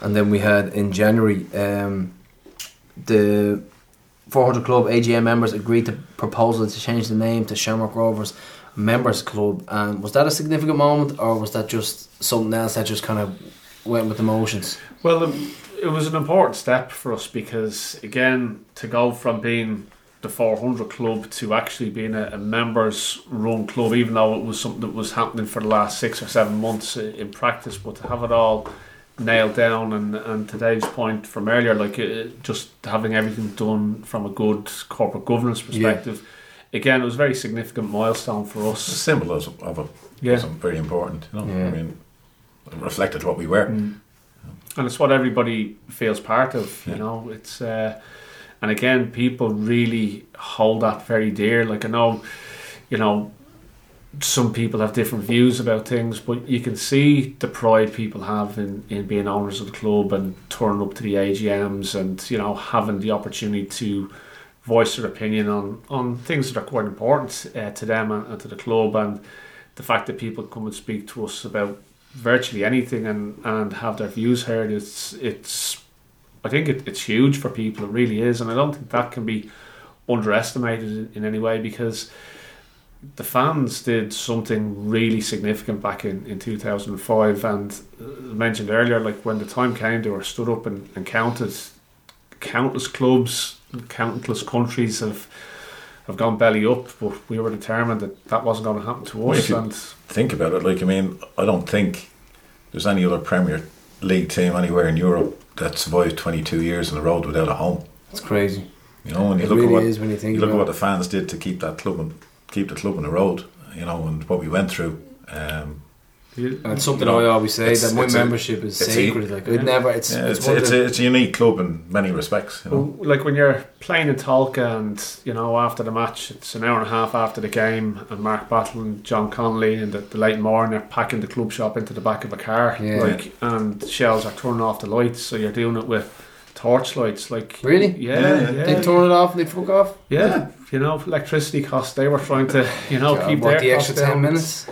But they were able to rub our noses in it, and that's what clubs took great delight in doing over the years. But any opportunity. Little did they know that spurred you on, though. That's the thing. That gave you the fuel to think, you know what, people are going to shit on us, we're just going to keep coming back. That put another little weapon into the armoury, you know, that kind of thing. Because when you see people are putting in that effort on a voluntary basis, they're unpaid.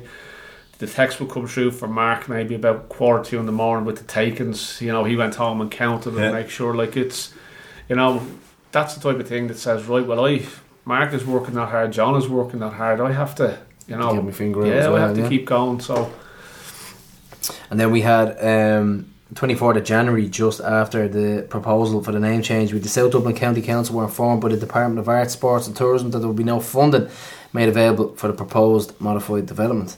And then the 13th of February, having made it clear that to them by Minister John O'Donoghue and the Department of Arts, Sports and Tourism, they would not provide the funding to complete the stadium on the basis of the structural changes proposed.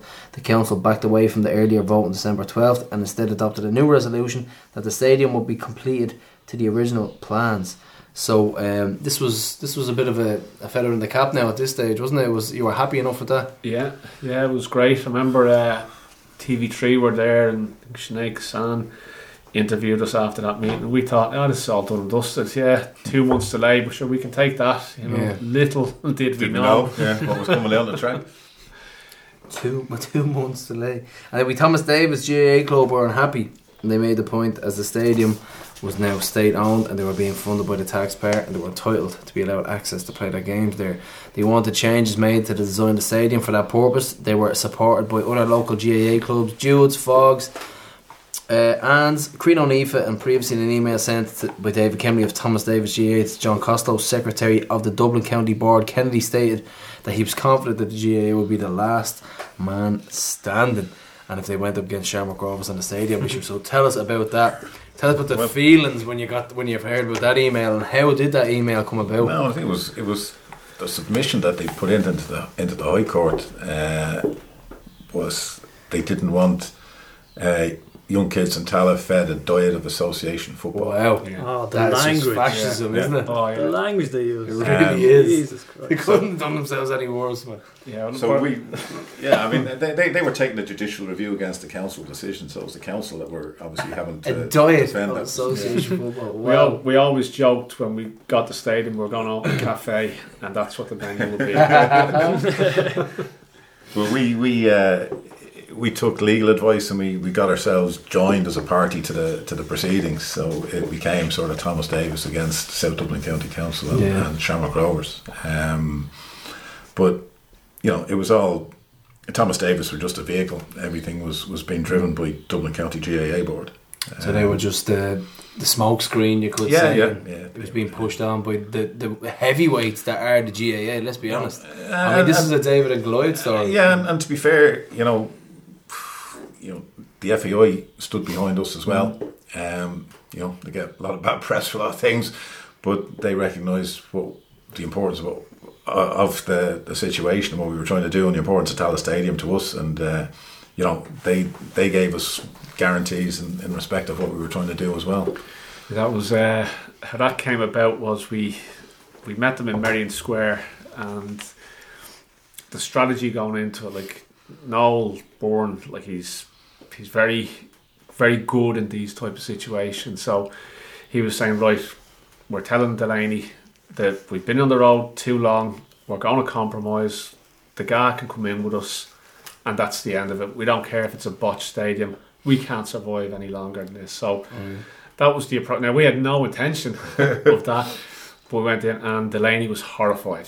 He said, this is not happening on my watch. He says, we're not going to have another situation like we had with Flower Lodge or anything like that. So he said, look, give me a couple of days. So in fairness, they came back to them, they said they'll guarantee the High Court costs, because we had to be joined to that, because we couldn't, again, we didn't trust anybody. We had to be in there fighting the case, to be able to add the context and really give the Rovers face to the court case. So in fairness, the FAI came back and they guaranteed the costs, which were significant. It was, our costs ended up being somewhere in the region of about, I think, 400 odd grand. The night the opening match at the stadium is, funny enough, when we got the fees back through the court process, and we were able to hand Delaney a cheque on the night to repay the FAI for the fees, which was one of many he's received in his time. Don't know what happened after we handed it over. But which account did that go into?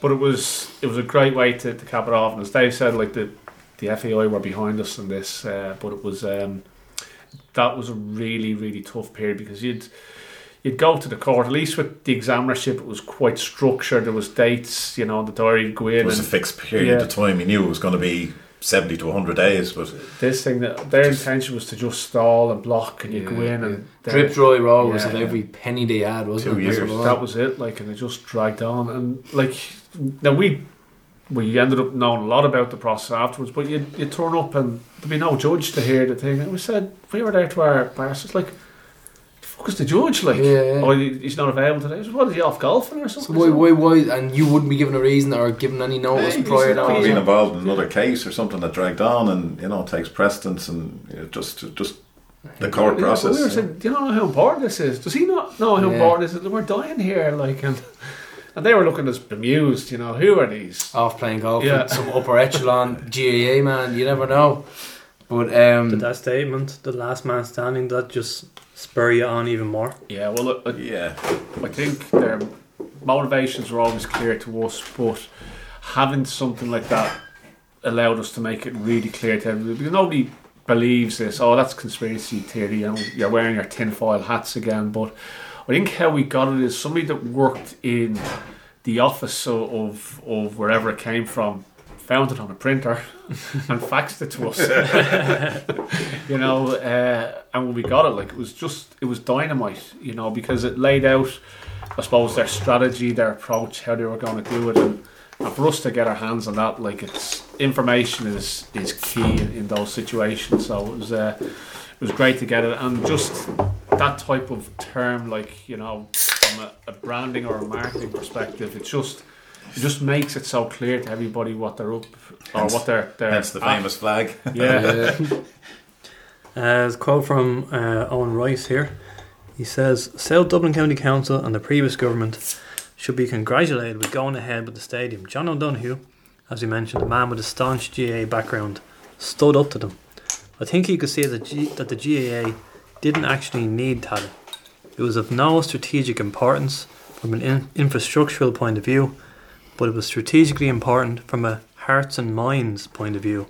It was a very cynical view of sport to say that it is a battle between sports to win over kids. just another GAA land grab, really, though, wasn't it? It was just one of those things. That was it. They were afraid of what. That was a real phrase, though, wasn't it? They were Hearts afraid and of us, minds. Yeah. They were afraid of what we do. I'd say they pretty much saw Tallaght as a massive base, and they just didn't want the foreign sports coming in and having an influence. And I think that's what it was. I mean, look what's happening now. I mean, Tallaght is Rovers at this stage, so I can only imagine how sick the guys who were involved originally are. There would have been lots of Rovers guys that went to Dublin. I played Gaelic football and hurling. I went to Dublin matches in the 70s Yeah, and same 80s. yourself, yeah. I never went to watch Dublin again after that. No, and I think someone said it to me. I can't remember who it was. It was someone who was steeped in Rovers history. Just and it was like your brother sleeping with your missus, because they were so. Ryan Giggs. So we had March with Jim Walsh, Director of Economic Development at the Council, indicated that the Council would be interested in a proposal to ground share Tallaght between Rovers and St. Pat's, but had not yet been approached by the FAI. The proposal was previously mooted by the FAI as part of a wider plan to have Bows and Shell share Dalymount, and the support of the government. South Dublin County Council made known publicly their intention to restart work on the stadium. 10th of March. It did not seem like the first division, as Rovers and Dundalk met in the opening league game of the season. James, you were talking about this. Before an enthusiastic crowd of over 2,000 at Tolka Park. Jamie Duffy and Willie Doyle were Rovers scorers in the 2-1 win. Come from behind 2-1 win. 8th of May, Thomas Davis GAA Club applied to the High Court seeking leave to apply for a judicial review after it was made clear that Tallaght Stadium would be completed to the original plans. The case was intended to be between Thomas Davis and the SDCC, but Shamrock Rovers sought to be part of the legal case. The Gaelic club opposed attempts by Rovers to be a party. Rovers' legal representatives notified the court of their decision to be joined as a notice party. So this is obviously a significant time as well. Yeah, so can't really understate the importance of us being joined to that, because it meant that we were privy to everything that was happening. We were privy to all the information that they were lodging, and allowed us to keep the momentum up, and also to drive the strategy. So if you weren't part of it, you wouldn't be privy. We wouldn't at all.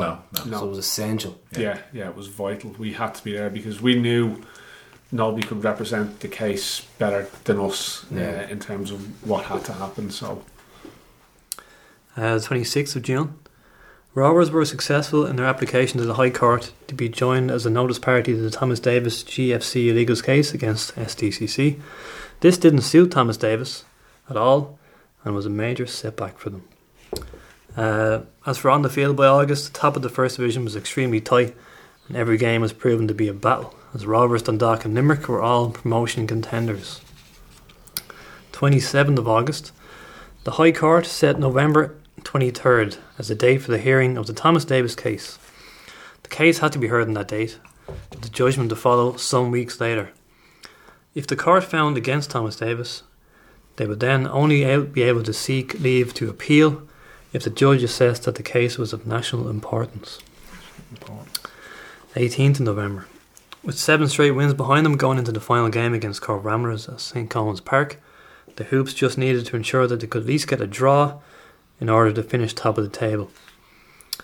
And it was 1-1 at the end of the night, with the final whistle signalling the beginning of a party time on the terraces. I mentioned the Tyke Purcell late penalty.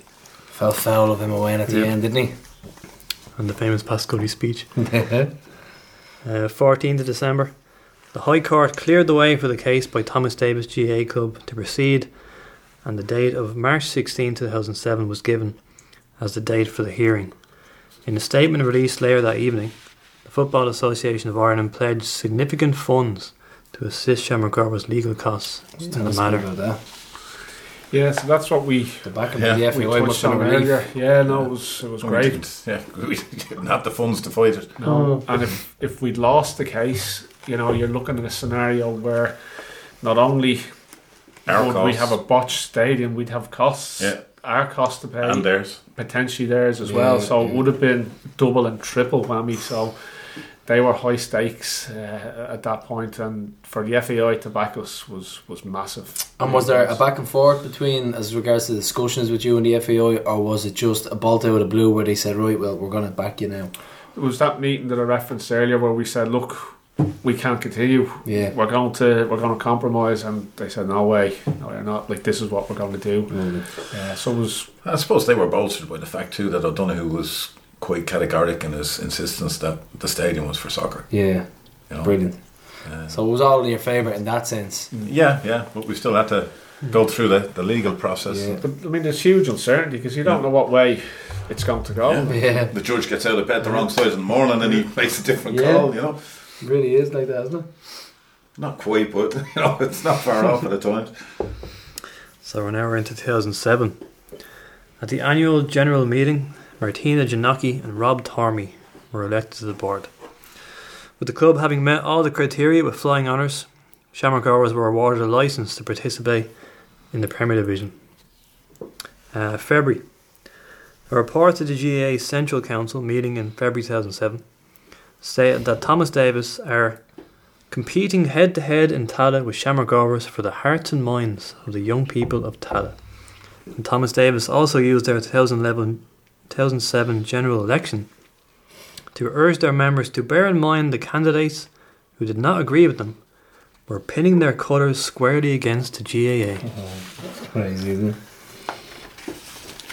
And they're all, just to mention, they're also using Crow Park in their argument, weren't they? Because it was around this time that Crow Park was open to football and rugby for the first time because of the redevelopment of Lansdowne Road. So from their point of view, they thought we should return the favour. Yeah, like I think the judicial review was really around how the council went about their decision making and stuff like that. So that's what the note. So it was a purely technical piece that they were challenging. But yeah, what they were hiding behind was this is a community stadium. You know, it's got community funding, so it should be open to the whole community. You know, so kind of neglected, I suppose, what happens with up and down the country in GA stadiums that have been funded accordingly. So it was quite emotive, as Dave mentioned. There's a lot of people that would have been pretty regular, you know, Dublin supporters. They just wouldn't go anymore, I guess. So, but you can see why they were trying to stop us. So. We had the antipathy for Thomas Davis and the GAA within the hardcore. Shamrock Rovers fans beginning to rival the dislike of Louis Kilcoyne. Banners revealed by Rovers fans told Thomas Davis where to go. Thomas Davis, GAC, fuck off and die. And no surrender to the GAA being sung from the stands in Talca Park. and Rovers continued to play during their lengthy impasse over Tallaght. And with John Byrne, Rovers director 2005 to 2010, all through that time you had to believe that it was going to work out. I would have had faith in my justice, or in justice. We had nothing else. Fate was all that we had. In the past, myself and a few others would have been moaning about the club not doing this and doing that. When the 400 Club got attacked together in 2004, the opportunity arose and we had the responsibility then. Some people's faith just never wavered at all. I heard one person especially was Joe the Hoop, who sadly passed away. Yeah. He just, right to the end, he always believes we would get through this and make it to Tallaght. So the likes of him and John Byrne, their faith just never wavered. And you would have had support from these type of guys who just wanted to push it all the way through. Absolutely, yeah. And guys going back like generations, like a lot of older fans, fans who were like in their 80s and 90s who signed up for membership in the club and just rode in behind. Probably never saw Tallaght as well. Yeah, a lot of them didn't. And we had, and John also said, we're getting to the GAA submissions, and it was basically the sons of Aaron and 3 scores and 10 years ago, our forefathers, and all that kind of nonsense. He says, I don't know, maybe they believe that it's not that they are more Irish than us, it is the fact that they are the Gaels, and that's how they see it. We're playing this foreign game. I remember being on News Talk and they were playing devil's advocate about the GAA, and I said to them that Irish football has been going on longer than the GAA. The Irish Football Association was formed before the GAA, and if you're talking about ancient Irish sports, you're talking about football, not Gaelic football, not hurling, but football. So John sticking the boot in there. I love John Byrne. Great. So John definitely getting stuck in there, and the situation puts fans of both Rovers and Dublin in a difficult position, like you just spoke about, James. And many Rovers fans walked away from the GAA because of all this, except Joe's still. Yeah, Joe's still goes. Joe's still goes religiously. You just have to throw that in there. He didn't for a while, I think. I remember I happened to meet him in town on a Sunday evening. He's hiding his colours. And I couldn't the jacket understand. zipped up to the neck. I couldn't understand why he was so sheepish, And then he said, "Look, I was at the match today." At least he said it. Traitor. Yeah. So, as for you guys, like, have you moved on in terms of like how you feel about GA, or is there always going to be bitterness there? I'll just jump in before the lads say I know I wasn't around, but after listening to the first show and listening to this and just everybody's sentiments in general, I have no time for an association like that. So I can only imagine how the lads feel who have fought through it. We weren't even there, but I'll let the lads pick it up from there. I wouldn't. Life's too short. I mean, it wouldn't bother me about it now. To be honest with you, I just wouldn't go and watch Dublin. If they're on the telly, I might watch it, but I certainly wouldn't go to Croker to watch it. Yeah. But having said that, there's a lot for us to learn from organisations like the GAA. Like, I mean, the way they, the way they bring kids in at an early age, and I think we've to a degree. We've ploughed our own furrow in terms of our academy and building our academy, but it's stuff that we're doing now that League of Ireland clubs should have been doing forever in a day, and the GAA always had a lead on them, the rugby had a lead on them, so there's lots that you can learn from other sports. And to be honest, as a father and a grandfather, I mean, I really don't care what sport kids play, as long as kids are playing some sport. And that's more important than anything else. And great if they're into football.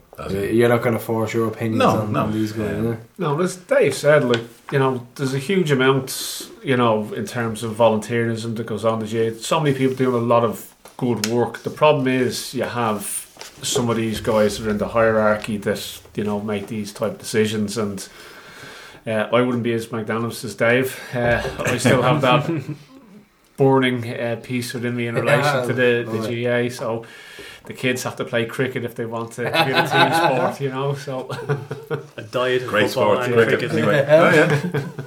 Plenty of Rovers fans go to watch cricket. So we've quote from Jason Maloney here.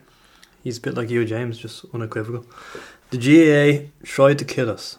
That's the way I look at it. The last man standing email summed up their policy. The longer they could delay it, the less chance we had. People wondered whether we could survive examinership, but it was probably easier to survive examinership than it was to survive those last few seasons in Tolka when we were waiting in Tallaght. I'm definitely still bitter about it. They tried to kill the football club that you love and that you've been going to for 25 years. They were prepared to kill it, and for what? wasn't to play in the stadium. They just wanted to stop Shamrock Rovers from playing there. Now I give Jason a bit of grief. He gives me a bit of grief. But this quote should be burned into the memory of every Rovers fan. 100%. It should be burned in there and just read it every so often, because it's totally true, and it's the way we should feel about it. That's how I feel, because that's what they wanted. Essentially, that is what they wanted, was to just kill us off. They couldn't give a fuck about us. They just wanted the stadium, and we were an obstacle, and they wanted to kill off Rovers, and that's what we should remember, and that's how they should be remembered as well. So, like they just didn't want us in there. Yeah. Like, you look at it's quite childish in a way as well. that isn't it? stadium can facilitate underage GA games, Yeah. and you look at the number of games that have been played there since the stadium was opened. You can count them on one hand. There's probably been maybe 4, I'd say. There's been very, very few. So if they really did want to play it, they could be playing games there all the time, underage, and that was part of our argument all along, because obviously they need a smaller pitch for that size, but it's just not done. Like, Yeah. So you can't argue with a word of what So they Jason thought said we there. didn't get a full ownership, we didn't get the full thing. Oh, we'll just drop it now. We don't care Yeah. anymore. Yeah, but ironically, like, I mean, they also contributed to the development of rugby in Tala. Rugby gets played in Tala. Yeah. American football gets played. Archery. I think I saw archery being played as well. Archery, yeah. So we had the 9th of March, and the season began in earnest with a not too exciting 0-0 draw away to UCD. But what was most important from a Shamrock Rovers perspective was that the club was back in the Premier Division. So, So obviously everyone was buzzing at this Tana point. was on the horizon, yeah. Back in the top flight. Yeah. And when you got back to the top flight, what was the general feeling within the board? As in, what do you need to do something differently to kick on, or what was the challenge ahead? Yeah, like, One was, well, you needed more money, obviously, Yeah. to compete. It's just what it is. So it was a new challenge. But we had a nucleus of a good team there. We felt they were young. They could, we could push on. But I mean, you were competing then with, what was going on at Balls at the big money then. Balls and Shells and that. Like, I mean, it was, you couldn't compete at that level. So having said that, were you shocked by how well we did? We came 5th. We're actually in the running for the title until the last 5 weeks of the season. yeah, like Pat again. Like, we had the momentum from the previous year, and Pat brought in a couple of other players, like, and pushed us on. So we were surprised, but like, there was so much going on. Like, you just kind of accepted. Well, we're Rovers, we're back. Like, this is where we should be. Yeah, like, that's yeah, just the mentality that you had, and it wasn't the case of, well, we have to just scrape around here and try and avoid relegation. Like, our thought was we need to be back up there and challenging, Kicking because on, yeah. otherwise, like, you don't push yourself, and that's what we felt we had to do. So, like, every manager that's come in, like, we've tried to give them the best opportunity to succeed. So it's never been a case of we've sat down, so we'll be happy with this. Like, it's Yeah, you're not going to bring them in and not back them to the hilt. Yeah. We'd had a good run in the cup too before. did, yeah. With it, It's like Football Manager, where you give out the objective to the manager. It's like yeah, respectable lead position. Yeah, respectable. There you go, We that's need a what I cup run, yeah. So we had the 30th of March, and then a setback to Rovers' plans moved to Tallacane when the Thomas Davis GAA club were granted permission by the High Court to challenge the terms of proposed use of the stadium. And Mr. Justice O'Neill also granted a stay on any works being conducted on the site to the original plans. Thomas Davis circulated a letter stating they did not have a problem with Shamrock Rovers being the anchor tenant at the stadium, but it appeared previously that this was a tactic on behalf of the GFC. So another setback thrown your way on the 30th of March. So tell us a little bit about that, what you can remember in your memories of it. What's the tactic? What does it mean by that? I guess With them not having a problem being the anchor tenants, what was that about? Well, yeah, but they were. I suppose they were trying to mitigate the stuff that had come out in the press about kids being fed a diet of Yeah, so association. they were trying football to and, fall back you on know, their previous statements, yeah. Yeah, and it's all. Oh no, they can be there, but we'll be there as well, and yeah, we'll all yeah. be happy families, Yeah. kind of thing. But that wasn't it. Like, and it's funny because we met with the GA on a couple of occasions just to try and see what can we do. Can we have some outside discussions to move things along? Because most people can get through anything with a bit of dialogue, but it was funny. It was around the time of the first match in Croke Park. So if you remember what it was like, the football pitch looked ridiculous in the GA field, and my point to them was, in a stadium like Croke Park where you've 80,000 there, the atmosphere is brutal. It looks totally wrong. Can you imagine what it's going to be like in one side of the ground has a 6-row stand that goes miles beyond the pitch type of thing? So my question was, did you see the match last night? And they didn't know what to say. Like, I was out milking the cows type of thing. So they wouldn't even watch the match, and they were afraid to even comment on the foreign games. But they were just steadfast in their desire just not to have us there, and it's just total ignorance, really, isn't it? It really is. And we did from May 11th to the June 8th, ongoing hearing of the High Court case. It came back to July the 12th, and the court was expected to set a date in October for the hearing of the TD case. So we did 15th of May, and the board of Shamrock Rovers met officers from the Thomas Davis GAA club. I'm interested in this one now. And the Plaza Hotel, the SRFC reps clarified how to deal with Thomas Davis, and they believed that they had the previous board of Shamrock Rovers. The ground share at the stadium came to an end when it was rejected by the members of SRFC. And with David Kennedy for Thomas Davis agreed that if a soccer club sought a ground share with a GAA club, such an arrangement would not be possible as it would be against GAA policy. The Thomas Davis officials at the meeting confirmed that it would require use of the stadium on 30 or 40 dates per annum. So tell us about this meeting. Surely there was Dave is laughing away here. Something happened that we might not say on air, but tell us about this meeting, because by the reading here, surely there was potential for digs. You had to be cool, calm and collected in that meeting. That's like, I'd say they came in with just a wall of negativity, and they just said, you know what, we are not going to discuss this. What we want is what we want. There's no middle ground. Was it like that? I think 30 or 40 games like a year. That's crazy. What about their overall? We're going to play it. No one else is going to play it. No. Even their overall demeanour and confidence. Like, what did you read from them? Did they swagger in the meeting? There was a thin veil of respect. That's what they so that was because you didn't box the head off each other. That was the thin veil of respect. Well, it was like they didn't want to be there. They didn't want to talk to us, but they kind of had to, because again, if they refused to meet us, it would have looked really bad for them. So this was a 40-minute meeting, by the way. So yeah, they weren't interested in engaging really, and they brought up a lot of historical stuff about why they should be in there, and it's. We were taught that we need to be working together to fight drug dealers, not fighting each other, this type of stuff, so not physically fighting, but having kids playing sports and getting them off the streets in that way. But it was really difficult. But again, you could see, and we brought somebody along from the FAI with us as well, so they could also get that insight and report back on it. Because it just showed what was behind it at the time. Like, it's ridiculous to think that Thomas Davis would need a stadium. Like, two men and a dog go and watch a game on Thomas Davis. Two men and a dog, exactly. Yeah. Considering the grounds that they had already, I mean, what more did they want? Well, they had a few unfortunate fires. Another call from Jonathan Roach. He said about this meeting, they were surprised by our fundamentalism. What do you think Jonathan meant by that?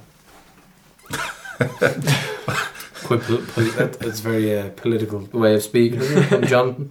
Well, I mean, our commitment to the cause, if you like, and basically what we saw as our ground, and our rights to have it as our home, and not to share it. So they were surprised that we were just so involved, and that it meant more than just a club to us. I think that's what it was, isn't it? I think again they were just a bit taken aback by the fight that they now had on their hands, that they weren't anticipating. I think, like a lot of people, they underestimated us as a club and as people in terms of what we would do and what we'd be prepared to do.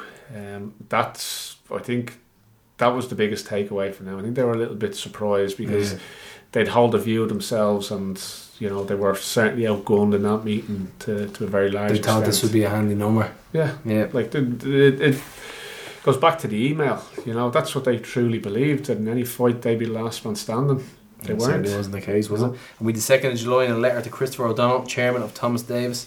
Roachy outlined the reasons why Shamrock Rovers believed that it was not practical for the Gaelic club to stage adult GAA games at the stadium, and it was used by Shamrock Rovers and other organisations.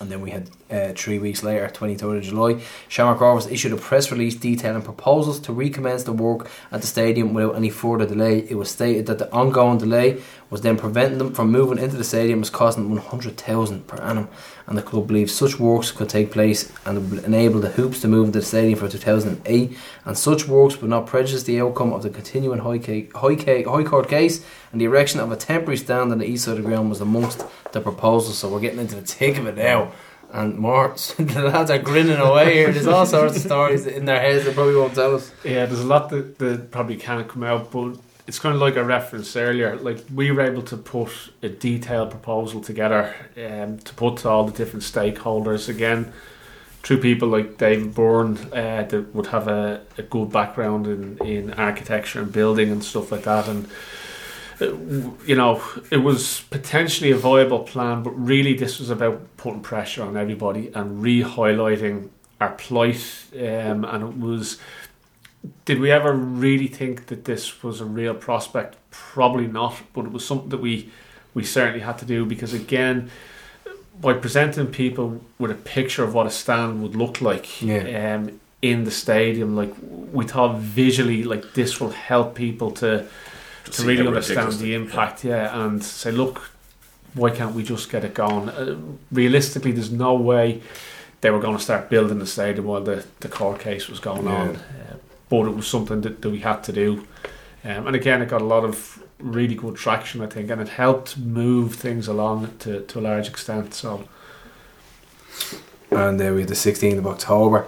Move on a couple of months, it was back to the courts as the ongoing case concerning Tallaght Stadium was heard over 2 days, and Shamrock Rovers had their opportunity to give their submissions, and then 3 days later on the 19th they had taken everyone by surprise throughout the season and had become serious title contenders, but the Hoops ran out of steam as they entered a crucial stage with just 4 games left, and the strength and depth just wasn't there, and the injuries and suspensions crept in. That's the team we're talking about, not the That's court not the case. lads. Could have been the lads. Yeah. Could have been. And we had the 9th of November. The season ended with a 0-0 draw at home to Waterford. Rovers finished in a highly commendable 5th spot, and they had re-established their reputation on the pitch, and all eyes were now turning on the imminent High Court decision, which would have a massive bearing on the future of Shamrock Rovers Football Club. So the 14th of December was this it was the High Court. They dismissed the case brought by Thomas Davis GAA Club that overturned the decision to complete Tallaght Stadium to the original specifications and intended use. Was there immediate celebrations, or was there kind of wait until they appeal?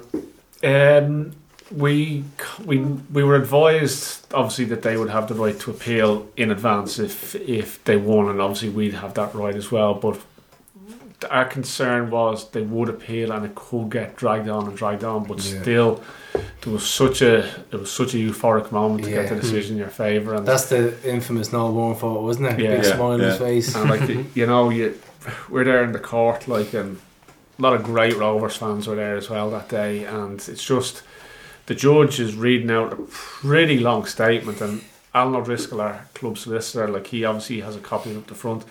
He knew he could skip to the back and look at the last cut, and he just gave us the nod.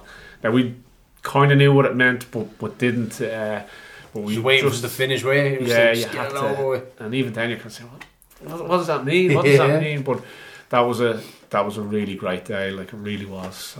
So where was the piss up after? Those stories are locked away, I'd say. Yeah. So describe the euphoria you felt, Dave.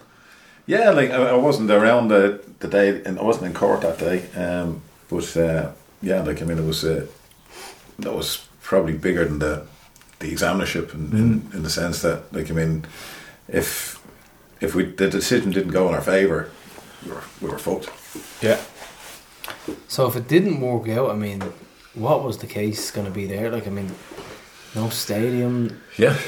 It would have been a free fall, wouldn't it? Yeah, like, you're talking about playing on in Tolka, or something like that. Like, it didn't back to bear square minus. Yeah, square minus, yeah. Whatever.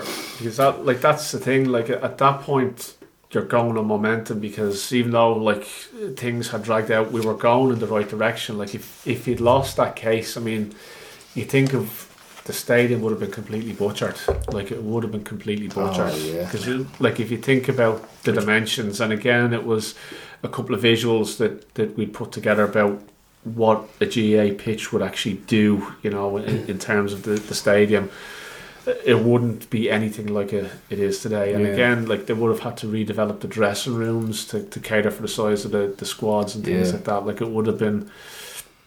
And again, I think it wouldn't have probably ever as felt well. like It would have home. cost a lot of money just to redevelop the whole thing as well. Well, I mean, all our plans were predicated on getting into the stadium and getting the stadium, you know, at least partially finished and getting in the door. So, Even in the first game of the season, it was barely finished as well. There was still paint being going up and all sorts. It was touch and go. Weren't we saved by a shooting down the road in Tallinn? Because it was so overcrowded, the cops were thinking about scrapping it, and there was a shooting down the road, so that's what saved us.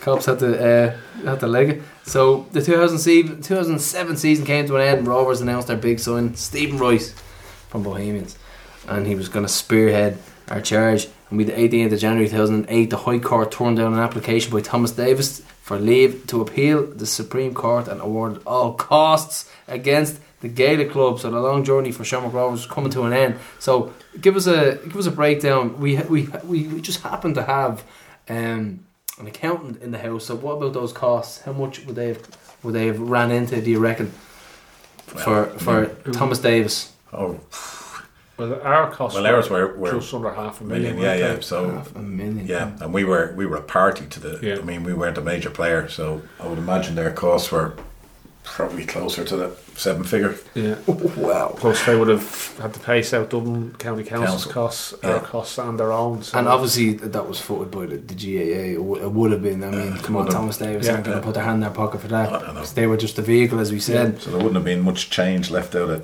2 bar at the end of the day. Wow, that's a lot. It's a big receipt there. So the 31st of January, South Dublin County Council released a statement reaffirming the commitment it had previously given the Shamrock Rovers for the use of Tallaght Stadium. The council added in their statement that they envisaged that the stadium would also be used for other sporting, municipal and cultural events, which we've had. We've had our American football and our archery, so I think that's enough. Aslan played there too. I think they're next No, up. that was cancelled. Yeah, it was supposed to happen. but- Were they, on the pitch? Yeah. And what about future concerts and potential, like, let's say, music events? Is that ever on the cards? I think because of the way the summer season works, I don't think it's really viable because the pitch would be destroyed, and you're not really going to be able That's to have exactly. an outdoor You don't through the want winter, that, do like, you? so. Yeah, true. Yeah, and then we have the 8th of March. The season began with a 1-0 away win to Drogheda at United Park in a game that was televised live by RTE using a UTV outside broadcast unit. Alan Murphy gave himself a debut to remember by scoring an all-important goal. Stephen Rice, Desi Baker, Darren Maguire. Remember him, Prof, from our was it?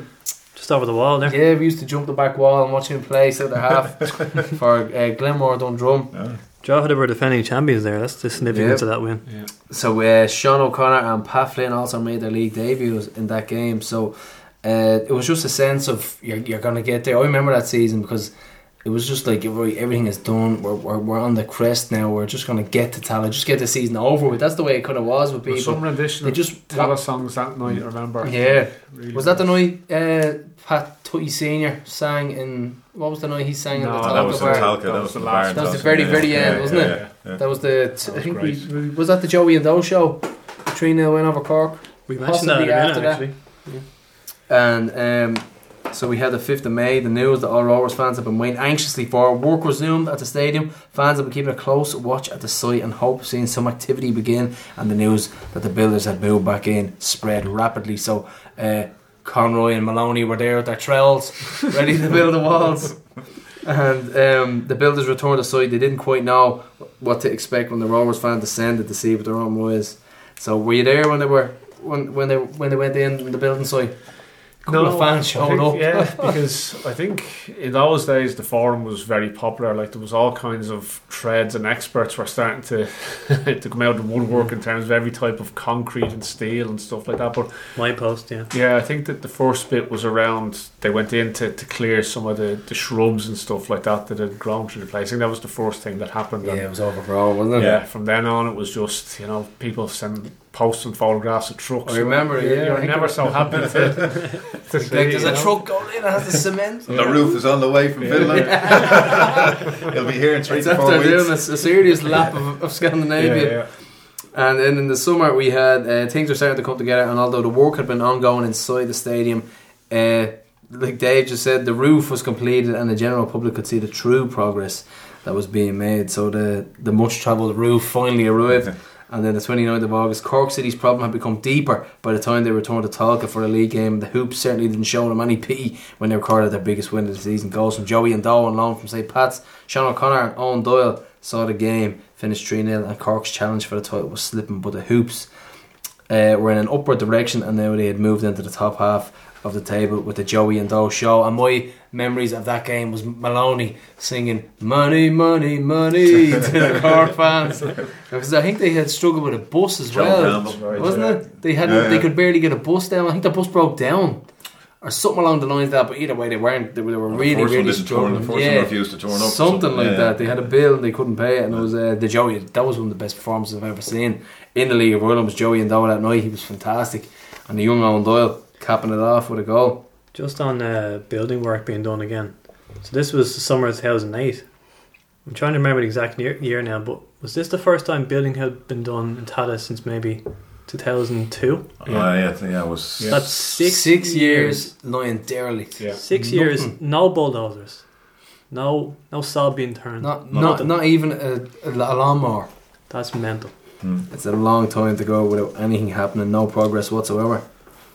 And we the 14th November, we had the season finishing with a 2-0 loss away to Finn Harps. And since they beat Crisis hit Cork City 3-0 on the 29th of August, the Hoops failed to register another win for the remainder of the campaign. And Pat Scully's relationship with the board had turned fragile, and it was soon to be announced that they had parted ways. But like I said, the atmosphere in that season, people didn't give a bollocks, because Tallaght was on the horizon. And they were just like, get this season out of the way, fuck Talca, fuck this. It was just like, let's get this season done and dusted, and we'll move into Tallaght, and then we'll win the league. You know, it was that type of thing. Yeah. But the relationship with Pat, how did that come to an end? As regards to the relationship, was it? He was just falling out with everybody, wasn't he? He was falling out with Ricer and And it all happened sorts of the players. previous year as well. And the lads were, I think the lads are still in the Midlands somewhere, being thrown out the bus. The famous Me Gone, outburst from Pat at the Player of the Year awards the previous year. But I guess things had run its course a little bit. Things had gone a bit stale. So Pat recognised, and again, Pat he's a serious professional when it comes to these type of things. So would I be right in saying it was his last job in senior football? No, he went to Limerick. Limerick, yeah. He won promotion with Limerick, now. and then they sacked him. Possibly Tallaght IT gaffer now, but he hasn't been involved since. Yeah, he got involved in Tallaght IT from when he was with us, but it was, his contract was up at the end of that season anyway, so it was I suppose it just came to a natural conclusion a little bit earlier. So he was definitely the right man, the right time for when we got relegated to get us back up. It's a serious task to get any team straight back up out of that fourth division, and I mean he got us up. So I don't think you can underestimate the role that Pat has played in our history, because he certainly came in, got us out, more than steadied the ship. Like, he put us really going in the right direction. Like, a lot of the players that he brought in, like, have gone on. When to you say a lot, you mean a lot of the players he brought in. A lot. But like, Ger O'Brien kind of came in with the Maiden Price, people like that, and like Ger, when Michael came in, he sold Ger to Derry, and that made the funds become available to sign a certain centre forward. So Divine number 9. So like the fruits of, I suppose, what Pat helped sow, like, have continued to help us over the years. So like, he deserves a lot of respect. And then we had the 15th of December, there was no shortage of applications for the vacancies manager's position at Shamrock Rovers, but the speculation was brought to an end when the board announced that they had appointed Michael O'Neill as the man they believed it was up to the job of leading the club into a new era at Tallaght Stadium. Tell me, can you divulge any other managers that applied for the job? Is that alright to ask? Well, there was certain scouts. Yeah. You can probably name all the candidates yourself. Like, I mean, Jason McAteer, is it? But anything from left field, left field that you thought, Jesus, that's a bit odd. Like, I'm trying to think. There were two obvious ones. There's a couple of poils where you just go, right, well, that's the poil that is not getting picked. Yeah. No, I suppose probably the obvious one then was probably Cook. Yeah. Cook at the time. Oh, yeah? Yeah. Really? Yeah. And he was with, at the time, Sligo. he was with Sligo, yeah? Yeah. He's gone on to do massive things, hasn't he? Yeah, there was a couple of there was a manager that was formerly with Galway, ended up with Pats, but basically he would only come to us if his assistant was going to get more money than our manager would have been on. Yeah. So some of them just had totally So it's unrealistic. just a racket they were looking for. That's Yeah, Jeff look- Kenna. Yeah, and Ian Foster would have been his sidekick. Where are they now? Well, I think They when we go looked with at, we met Michael O'Neill. Jonathan had good contacts in Scotland, and it came through the contacts that Jonathan had in Scotland, and he came over to us. And You went to see them, didn't you? yeah, I mean, he was We were talking about that before you showed up. Yeah. You were saying it was the coldest he's ever been in a game of football. I mean, Michael O'Neill was hugely impressive when we interviewed him, and he bought into what we were trying to do. And we were all very impressed, and we thought, well, he's probably our number one. And was it a landslide decision between the board to elect him in as the new gaffer, or was it tight? It was. I think it was in all situations that you've got dissenting voice and people that will challenge, which is good. But I think we were pretty confident in that. it. Yeah, we yeah, met him a couple of times and that. So tell us this: were you in favour? Oh, absolutely. Were you there? yeah. But then when we decided that we wanted him, then we sort of said, Jesus, we haven't seen what sort of football they play. Better go and have a look. So as James said, I went over to I had a mate over in Dundee. So I flew over to Edinburgh and went up to Brecon. We're top of the table with Wraith at the time. You were saying there was a nice crowd at it as well. Yeah, a couple of thousand in Kirkcaldy in Race Ground in Kirkcaldy, and but it was the coldest I've ever been in a bloody football match in my life. It was freezing. It was in the middle of winter. But I remember at the time, Wraith went 2-0 up in the first half. Brecon were probably a bit unlucky, and they'd been playing 4-4-2, and they came out the second half, and I was watching O'Neill on the touchline as much as I was watching what he was doing on the pitch, and they went 4-3-3, and they stuck this guy came on down the middle of the park, and Everyone went kick and rush style. They finished 2-2, and he was very composed on his side of the pitch. They came back, pulled it out, and they should have beaten Wraith, and they ended up 2-2, and I came back to lads and said, very impressive. And they had a good looking centre forward. So are you claiming? Oh, Dave is claiming the scout rights for Gurney Twig? history here a bit. It's on air now. But then subsequently Michael O'Neill came on board, and as you say, Ger O'Brien went off to Derry, and the money was used to bring in a Do you remember the uproar with Ger O'Brien? Yeah. And we were, we can't be doing that, Ger O'Brien. There wasn't a very positive reaction to Michael when he was announced. You can understand it Yeah, though. yeah. It was a bit of a left field appointment from where was it, League 1 or 2 in Scottish. If you go back through all The our wilderness, you could say. if you go back through all our previous appointments, they'd either managed or played for The us merry-go-round. before. Yeah. Like Pat Scuddy had played for us, Roddy had played for us, Rico had played for us. Liam Chris Well, Bush- he was very much outside, as you say, very much left Yeah. of centre, Yeah. But when we met Michael, we met him in a meeting room in the Maldron overlooking the stadium. Yeah. Because for us, again, it was a big psychological thing to try and, because we had to convince him to uproot his family, come over, and so we wanted to sell the dream as well. And I think it is pretty impressive when you're sitting there saying, we're going to be in that, it's going to be brand new, and this is what we're going to do. We've got this whole Massive hinterland to project, ourselves, and it was, and in fairness to, as Dave said, Michael bought into it from day one. He was very astute manager, really good. I think he couldn't get over that we had somebody like Desi Baker on the books. He could see that Desi, because I think Desi had been sent out on loan the He was on previous Dundalk, year. yeah. And he didn't do well there. He either. wasn't doing well, but Michael got the best out of him, and Michael could obviously see he'd be the perfect foil for our friend. Even when it came down to as regards to the structure of the club, he had a hand in the contracts as well and designing those as well, didn't he? Yeah. I mean, they were very competitive contracts, and they weren't just lump sums. the likes of maybe Bowes were paying at the time. Bowes was just a lump sum up front. There you go. There's a few grand a week or whatever. But with the Rovers contracts, they were very competitive. Whereas you'd have to play to earn more money as well, and it was quite like that. Yeah, so Michael introduced that type of concept in that there would be appearance monies, you know. So if you got in, and then there'd be a win bonus. And you kept as well. playing as well, you'd earn more money. Yeah. So like it's a thing that Bradzer even talks about today, like in terms of the mentality. They knew this is like 2 more wins, and we get up to the next level in terms of the bonus, because would work on a sliding scale. So it really incentivised them to kind of do well on the pitch, and that was the type of thinking that Michael helped bring into the club. And he used to slice and dice the season, so you know, break it into quarters, so that would be his target for the first quarter. Yeah. So it was, you know, got people focused, as James said, and got them. And he had a distinguished career as well across the Interestingly world. though, but Michael Neal, after he left the club, he was asked, like, what would be your highlight? What would be like your favourite moment as manager of Rovers? Think about the games he could have picked. He could have picked Belgrade, White Hart Lane, 2 league titles. And what did he pick? He picked the first game at Tata Stadium because of the emotions on people's faces. He saw it on the ground and what it meant to them.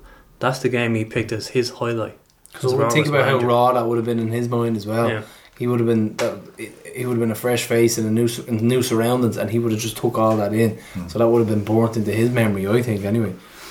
And he had a distinguished career across the war as well. I think he outscored Gascoigne in a season at Newcastle, and that's not in the bar, that's on the pitch. And the manager's job at Brecon as well, and he took up his post with us, and the rest is history. And we had Podge, who finished the season top scorer with 9 goals.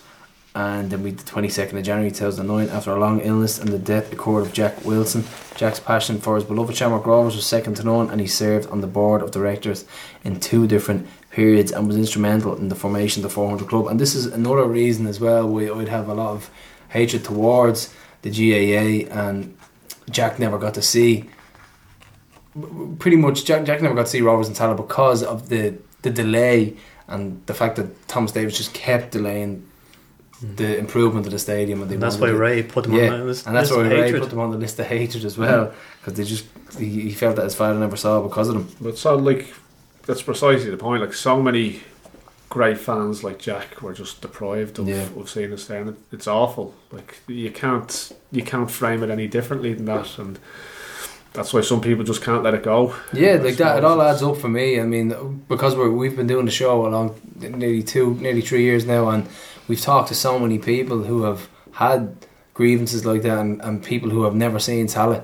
because of the delay in the stadium and Thomas Davis, and we get opinions from left, right and centre, and they influence us as well, and that type of thing just you can't erase it from your memory, and that's how we feel anyway. But then we'll move on, and we had the floodlights were switched on in February 2009, and it wasn't a big ceremony, but part of the commissioning process was to ensure the floodlights would be ready for the opening game. And that evening, Rover supporters were drawn to Tala to see the ground under the bright lights for the first time, and it was a cross between Close Encounters of the Third Kind and Conclusion of Fields of Dreams. So the mantra is, if they build it, they will come, proved correct that night and the months and years that follow. So can you remember that night? Yeah, the floodlights were first turned on. Was there tears?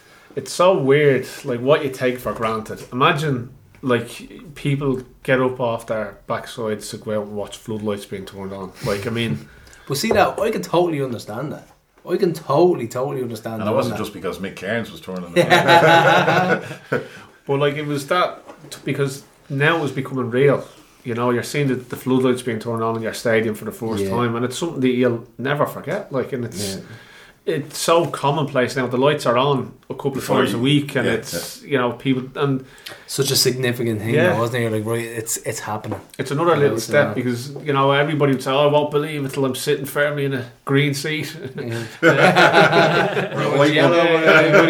So, but that helps it become real, and it's just another thing to say actually, because you do doubt yourself, don't you, Dave? Yeah. You doubt it's ever going to happen. You're saying, what's going to come next? You know, and it would have been just classic if the stadium wasn't ready. Absolute shite that the club went through, and you guys as members and volunteers, I'd say you were just thinking, we're actually here. The relief, I can only imagine the relief after everything. I mean, it was the culmination of probably the best part of the 7 years work. Yeah. You know, It's a long time to be struggling away and grafting and on your personal and your social lives and that doesn't include you having to work for a living and pay your own mortgages and bills, and on top of everything the stress that probably brought.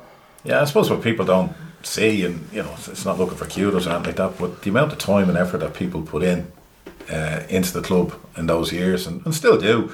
Like, I mean, as I always say, like, you know, I'm in a happy position now. I just rock up and go and watch the game. But like, you forget, I mean, there was plenty of times I would have sat under the stand in Talca Park with Johnny Leahy counting the money after a match, and he'd be lucky to get out at half time to see the second half. And the guys still do that all the time, you know, in the ticket office at the turnstiles, in the bars and the coffee shop and that. You know, it's a huge commitment that people undertake, and then to be involved in actual running in the club, you know, I mean, at the time of the examinership and everything, you know, we're probably doing as many hours a week for Rovers as we were doing in work. Yeah, you know, it's crazy, isn't it? But it's lucky you never sat down and thought about it, because you'd have been totally overwhelmed. So we're not going to be able to do this. Is what any logical we should nearly person have. will tell you, Is there any psychiatrists that are involved around? Because they'd be great. Yeah, they'd be great. It's the wife at home. They don't want to hear it. You know, it's the little things, like in the lead up to, you know, the first match. Like, we're in the Maldron the night before, giving people their car park passes. You know, and it's just delighted that giving them sense. Yeah, you take one of them. You know, they're still working in the shop trying to get it ready. You know, and you buy something and you get a receipt and it's got a Rovers crest on it. And you're saying, Jesus, this is nearly real. Like it was just, it made it all worthwhile, I guess, for us. So we had a quote with Owen Rice, and the day the floodlights went up, I was driving up to the stadium. I looked up and saw those floodlights. I nearly rear-ended the car in front of me as I hadn't realised the traffic lights had gone red. I was staring gobsmacked at them. I'd be doubtful that Rovers could have survived another year on the road. History has shown that Rovers won, and if you look at everything that Rovers have done in Tallaght, not just the impact on the league but also on the community in Tallaght, I think it's probably the worst fears of the people who were behind the judicial review. Everything they feared had come to pass, and probably more so. So we won't talk about the colour of the seats, but do you remember the furor over that? Do you remember the madness of the colour of the seats? I think Hiller was one of the big arguers about that. Remember, when one single red seat went in, and everyone was there. The fuck is that like? It was a cost cutting thing, wasn't it? That's the naughty seat. They must be just testing with that. Yeah, you know, that must. Is that what you thought? That's what everybody was saying. Yeah, and then suddenly, oh Jesus! There's a yellow one. There's a white. What's going on here? Game of Tetris. Yeah. And then we'd march. There was a great buzz around Shamrock Rovers in anticipation of the dawning of a new era and the build up to the first game at Tallaght Stadium. And so, for you personally, in the week leading up to the game, or even the morning of, just give us the general feeling that you were you skeptical, thinking something's going to happen? Yeah. Were you thinking there's a fuck up here somewhere? Something or somehow was going to just spanner in the works? Yeah, like you always have to be on your guard, like, because so many things have happened, I suppose, on the whole journey that you wouldn't have expected. Like you're always thinking something's going to come out, and the fact that it just seemed like they were so far away from actually getting it ready, you're thinking, Jesus, if this gets called off at the last minute, like, you know, the game was well and truly sold out well in advance. So like it was I remember I was in Block A. There was madness. You couldn't barely stand. I think I was standing on someone instead of the actual steps. Yeah, so but like I mean, like everybody else, there was huge excitement around it. Like you just couldn't think of anything else. But like there was so much that had to be done in terms of, you know, the season tickets that were going out, the ticket sales, the you know, getting the car park passes out, everything like about it. So it was, luckily enough, you were so busy with stuff that you didn't really have time to. Yeah. Still have Tally Year Zero. Yeah, proudly on the mantelpiece as well. Only afterwards it kind of sank in, because we had a great night in the Maldron afterwards, and we've a great picture with Wacker, like just the two of us, you know. Afterwards, it was all done and dusted at that stage. We got the game under the belt, so it was like just a great feeling, I think. What would you then build up? Yeah, I don't remember a whole lot about the day itself. I mean, obviously it was, you know, there was a lot of media attention, a lot of media focus, and I think it was just more. It was the emotion when the teams came out, and just the buzz in the ground and the amount of people that had, 22 years on the road and finally home. Just hair's still standing on the back here. 22 your head years. when you think about it, And the Scottish strikers that you scouted scored the first goal. Say I scouted. Now, in fairness, it's not what we heard about. We tried to have a pint about 5 o'clock. I don't have to remember that day. The two of us over the mall. We couldn't drink it. Like Yes. now, it was like we were hosting our first match at Dallas, so there was loads of stuff we had to do, but we just had to get out. But then when we were in, can't do this either. Like it was just you were all over the place. Can't even relax. Yeah, it was just incredible. And then we had the 13th of March, the day that the Hoops fans had waited for, and many, I believe, might never happen. Finally did happen when Sligo Rovers provided the opposition to the Hoops for the very first game at Tallaght Stadium. The crowd was limited to 3,300. That's the official attendance, not the actual one, in my opinion anyway.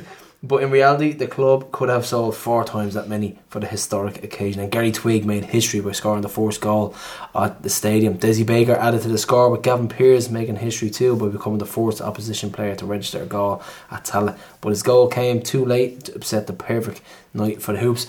Who was upset that Twiggy scored the first goal? I think it might have been John Library. I think it was John LeBerry, wasn't it? He was saying, I wish someone else I wish it had had been like scored. Aidan Price. Or Yeah. something. Not this random Scottish lad. So can you remember the goal going in? Yeah. I remember going down about 2 flights of stairs in Block A, and just mayhem ensuing. So tell us your memories of the goal going in. What was it like? Pretty much the same. I was down in Block A as well. I don't know where I finished up, but it wasn't where I started. Yeah, it was just. But I don't, looking back now, it's easy to say, but I don't think that result was ever going to go any other way. And it was just like the pieces you could put that in the same category as the first ever derby as well, couldn't you? It was just written in stone, wasn't it? Well, yeah, and look, I mean, the fact that Twiggy got off the mark and scored the first goal, I think probably it was almost fate, like the way he ended up and what he did with Rovers. Like, it was just one of those things, the stars aligned, as they say. And James, we have you're still on the board, and Dave, you stepped down at the 2012 AGM. You were living in Dubai at the time, so you were too busy sunning yourself up. No, I don't think I stepped down. I think I was forced down. I was voted off.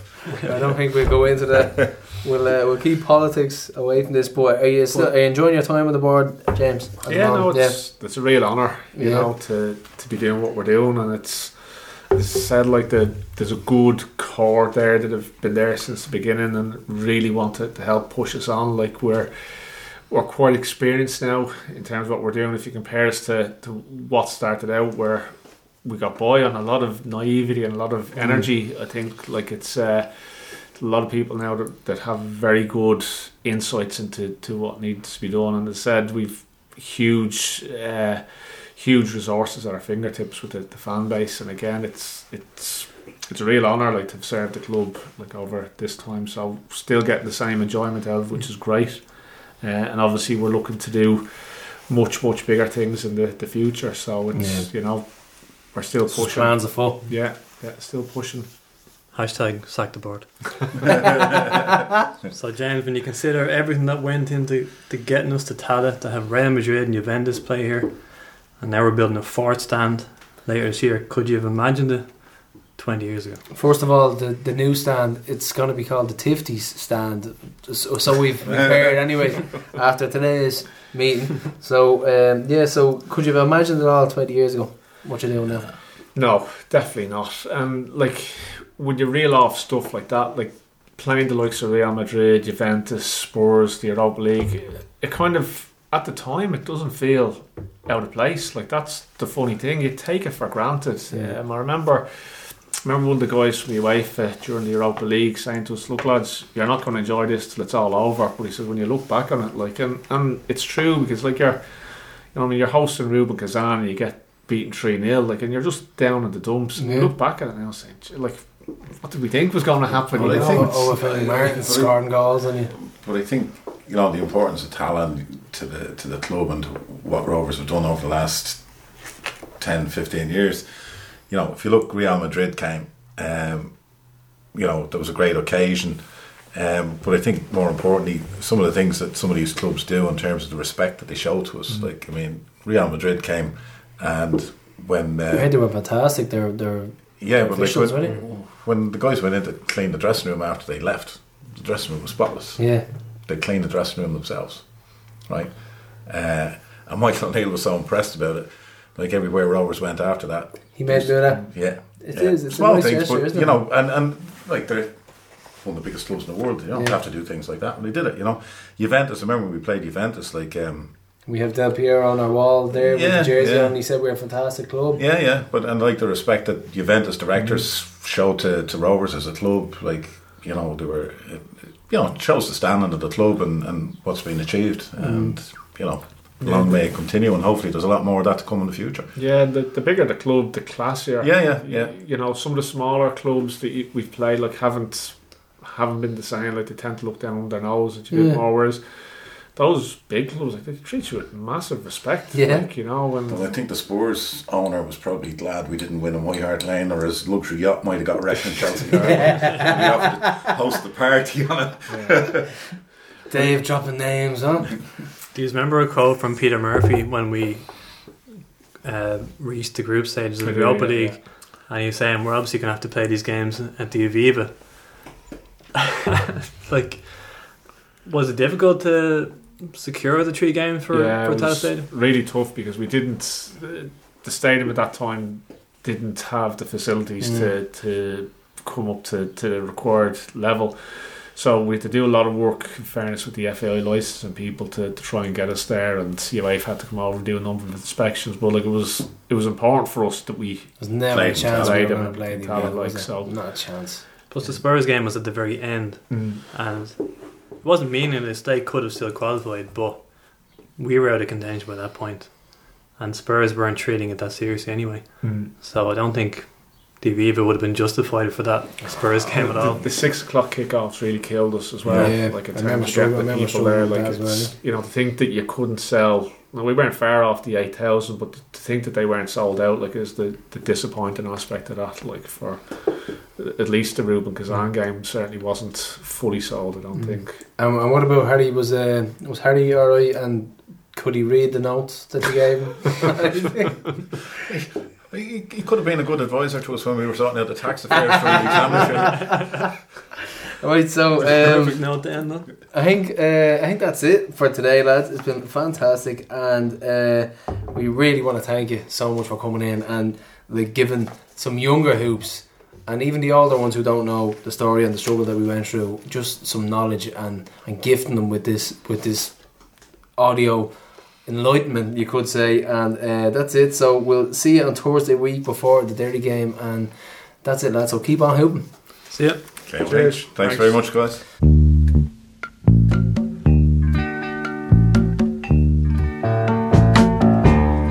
I can see clearly now, the rain is gone. I can see all obstacles in my way. Gone are the dark clouds that had me blind. It's gonna be a bright, bright, bright, sunshiny day. Gonna be a bright, bright, sunshiny day. I think I can make it now. The pain is gone. All of the bad feelings have disappeared. Here is that rainbow I've been praying for. Gonna be bright.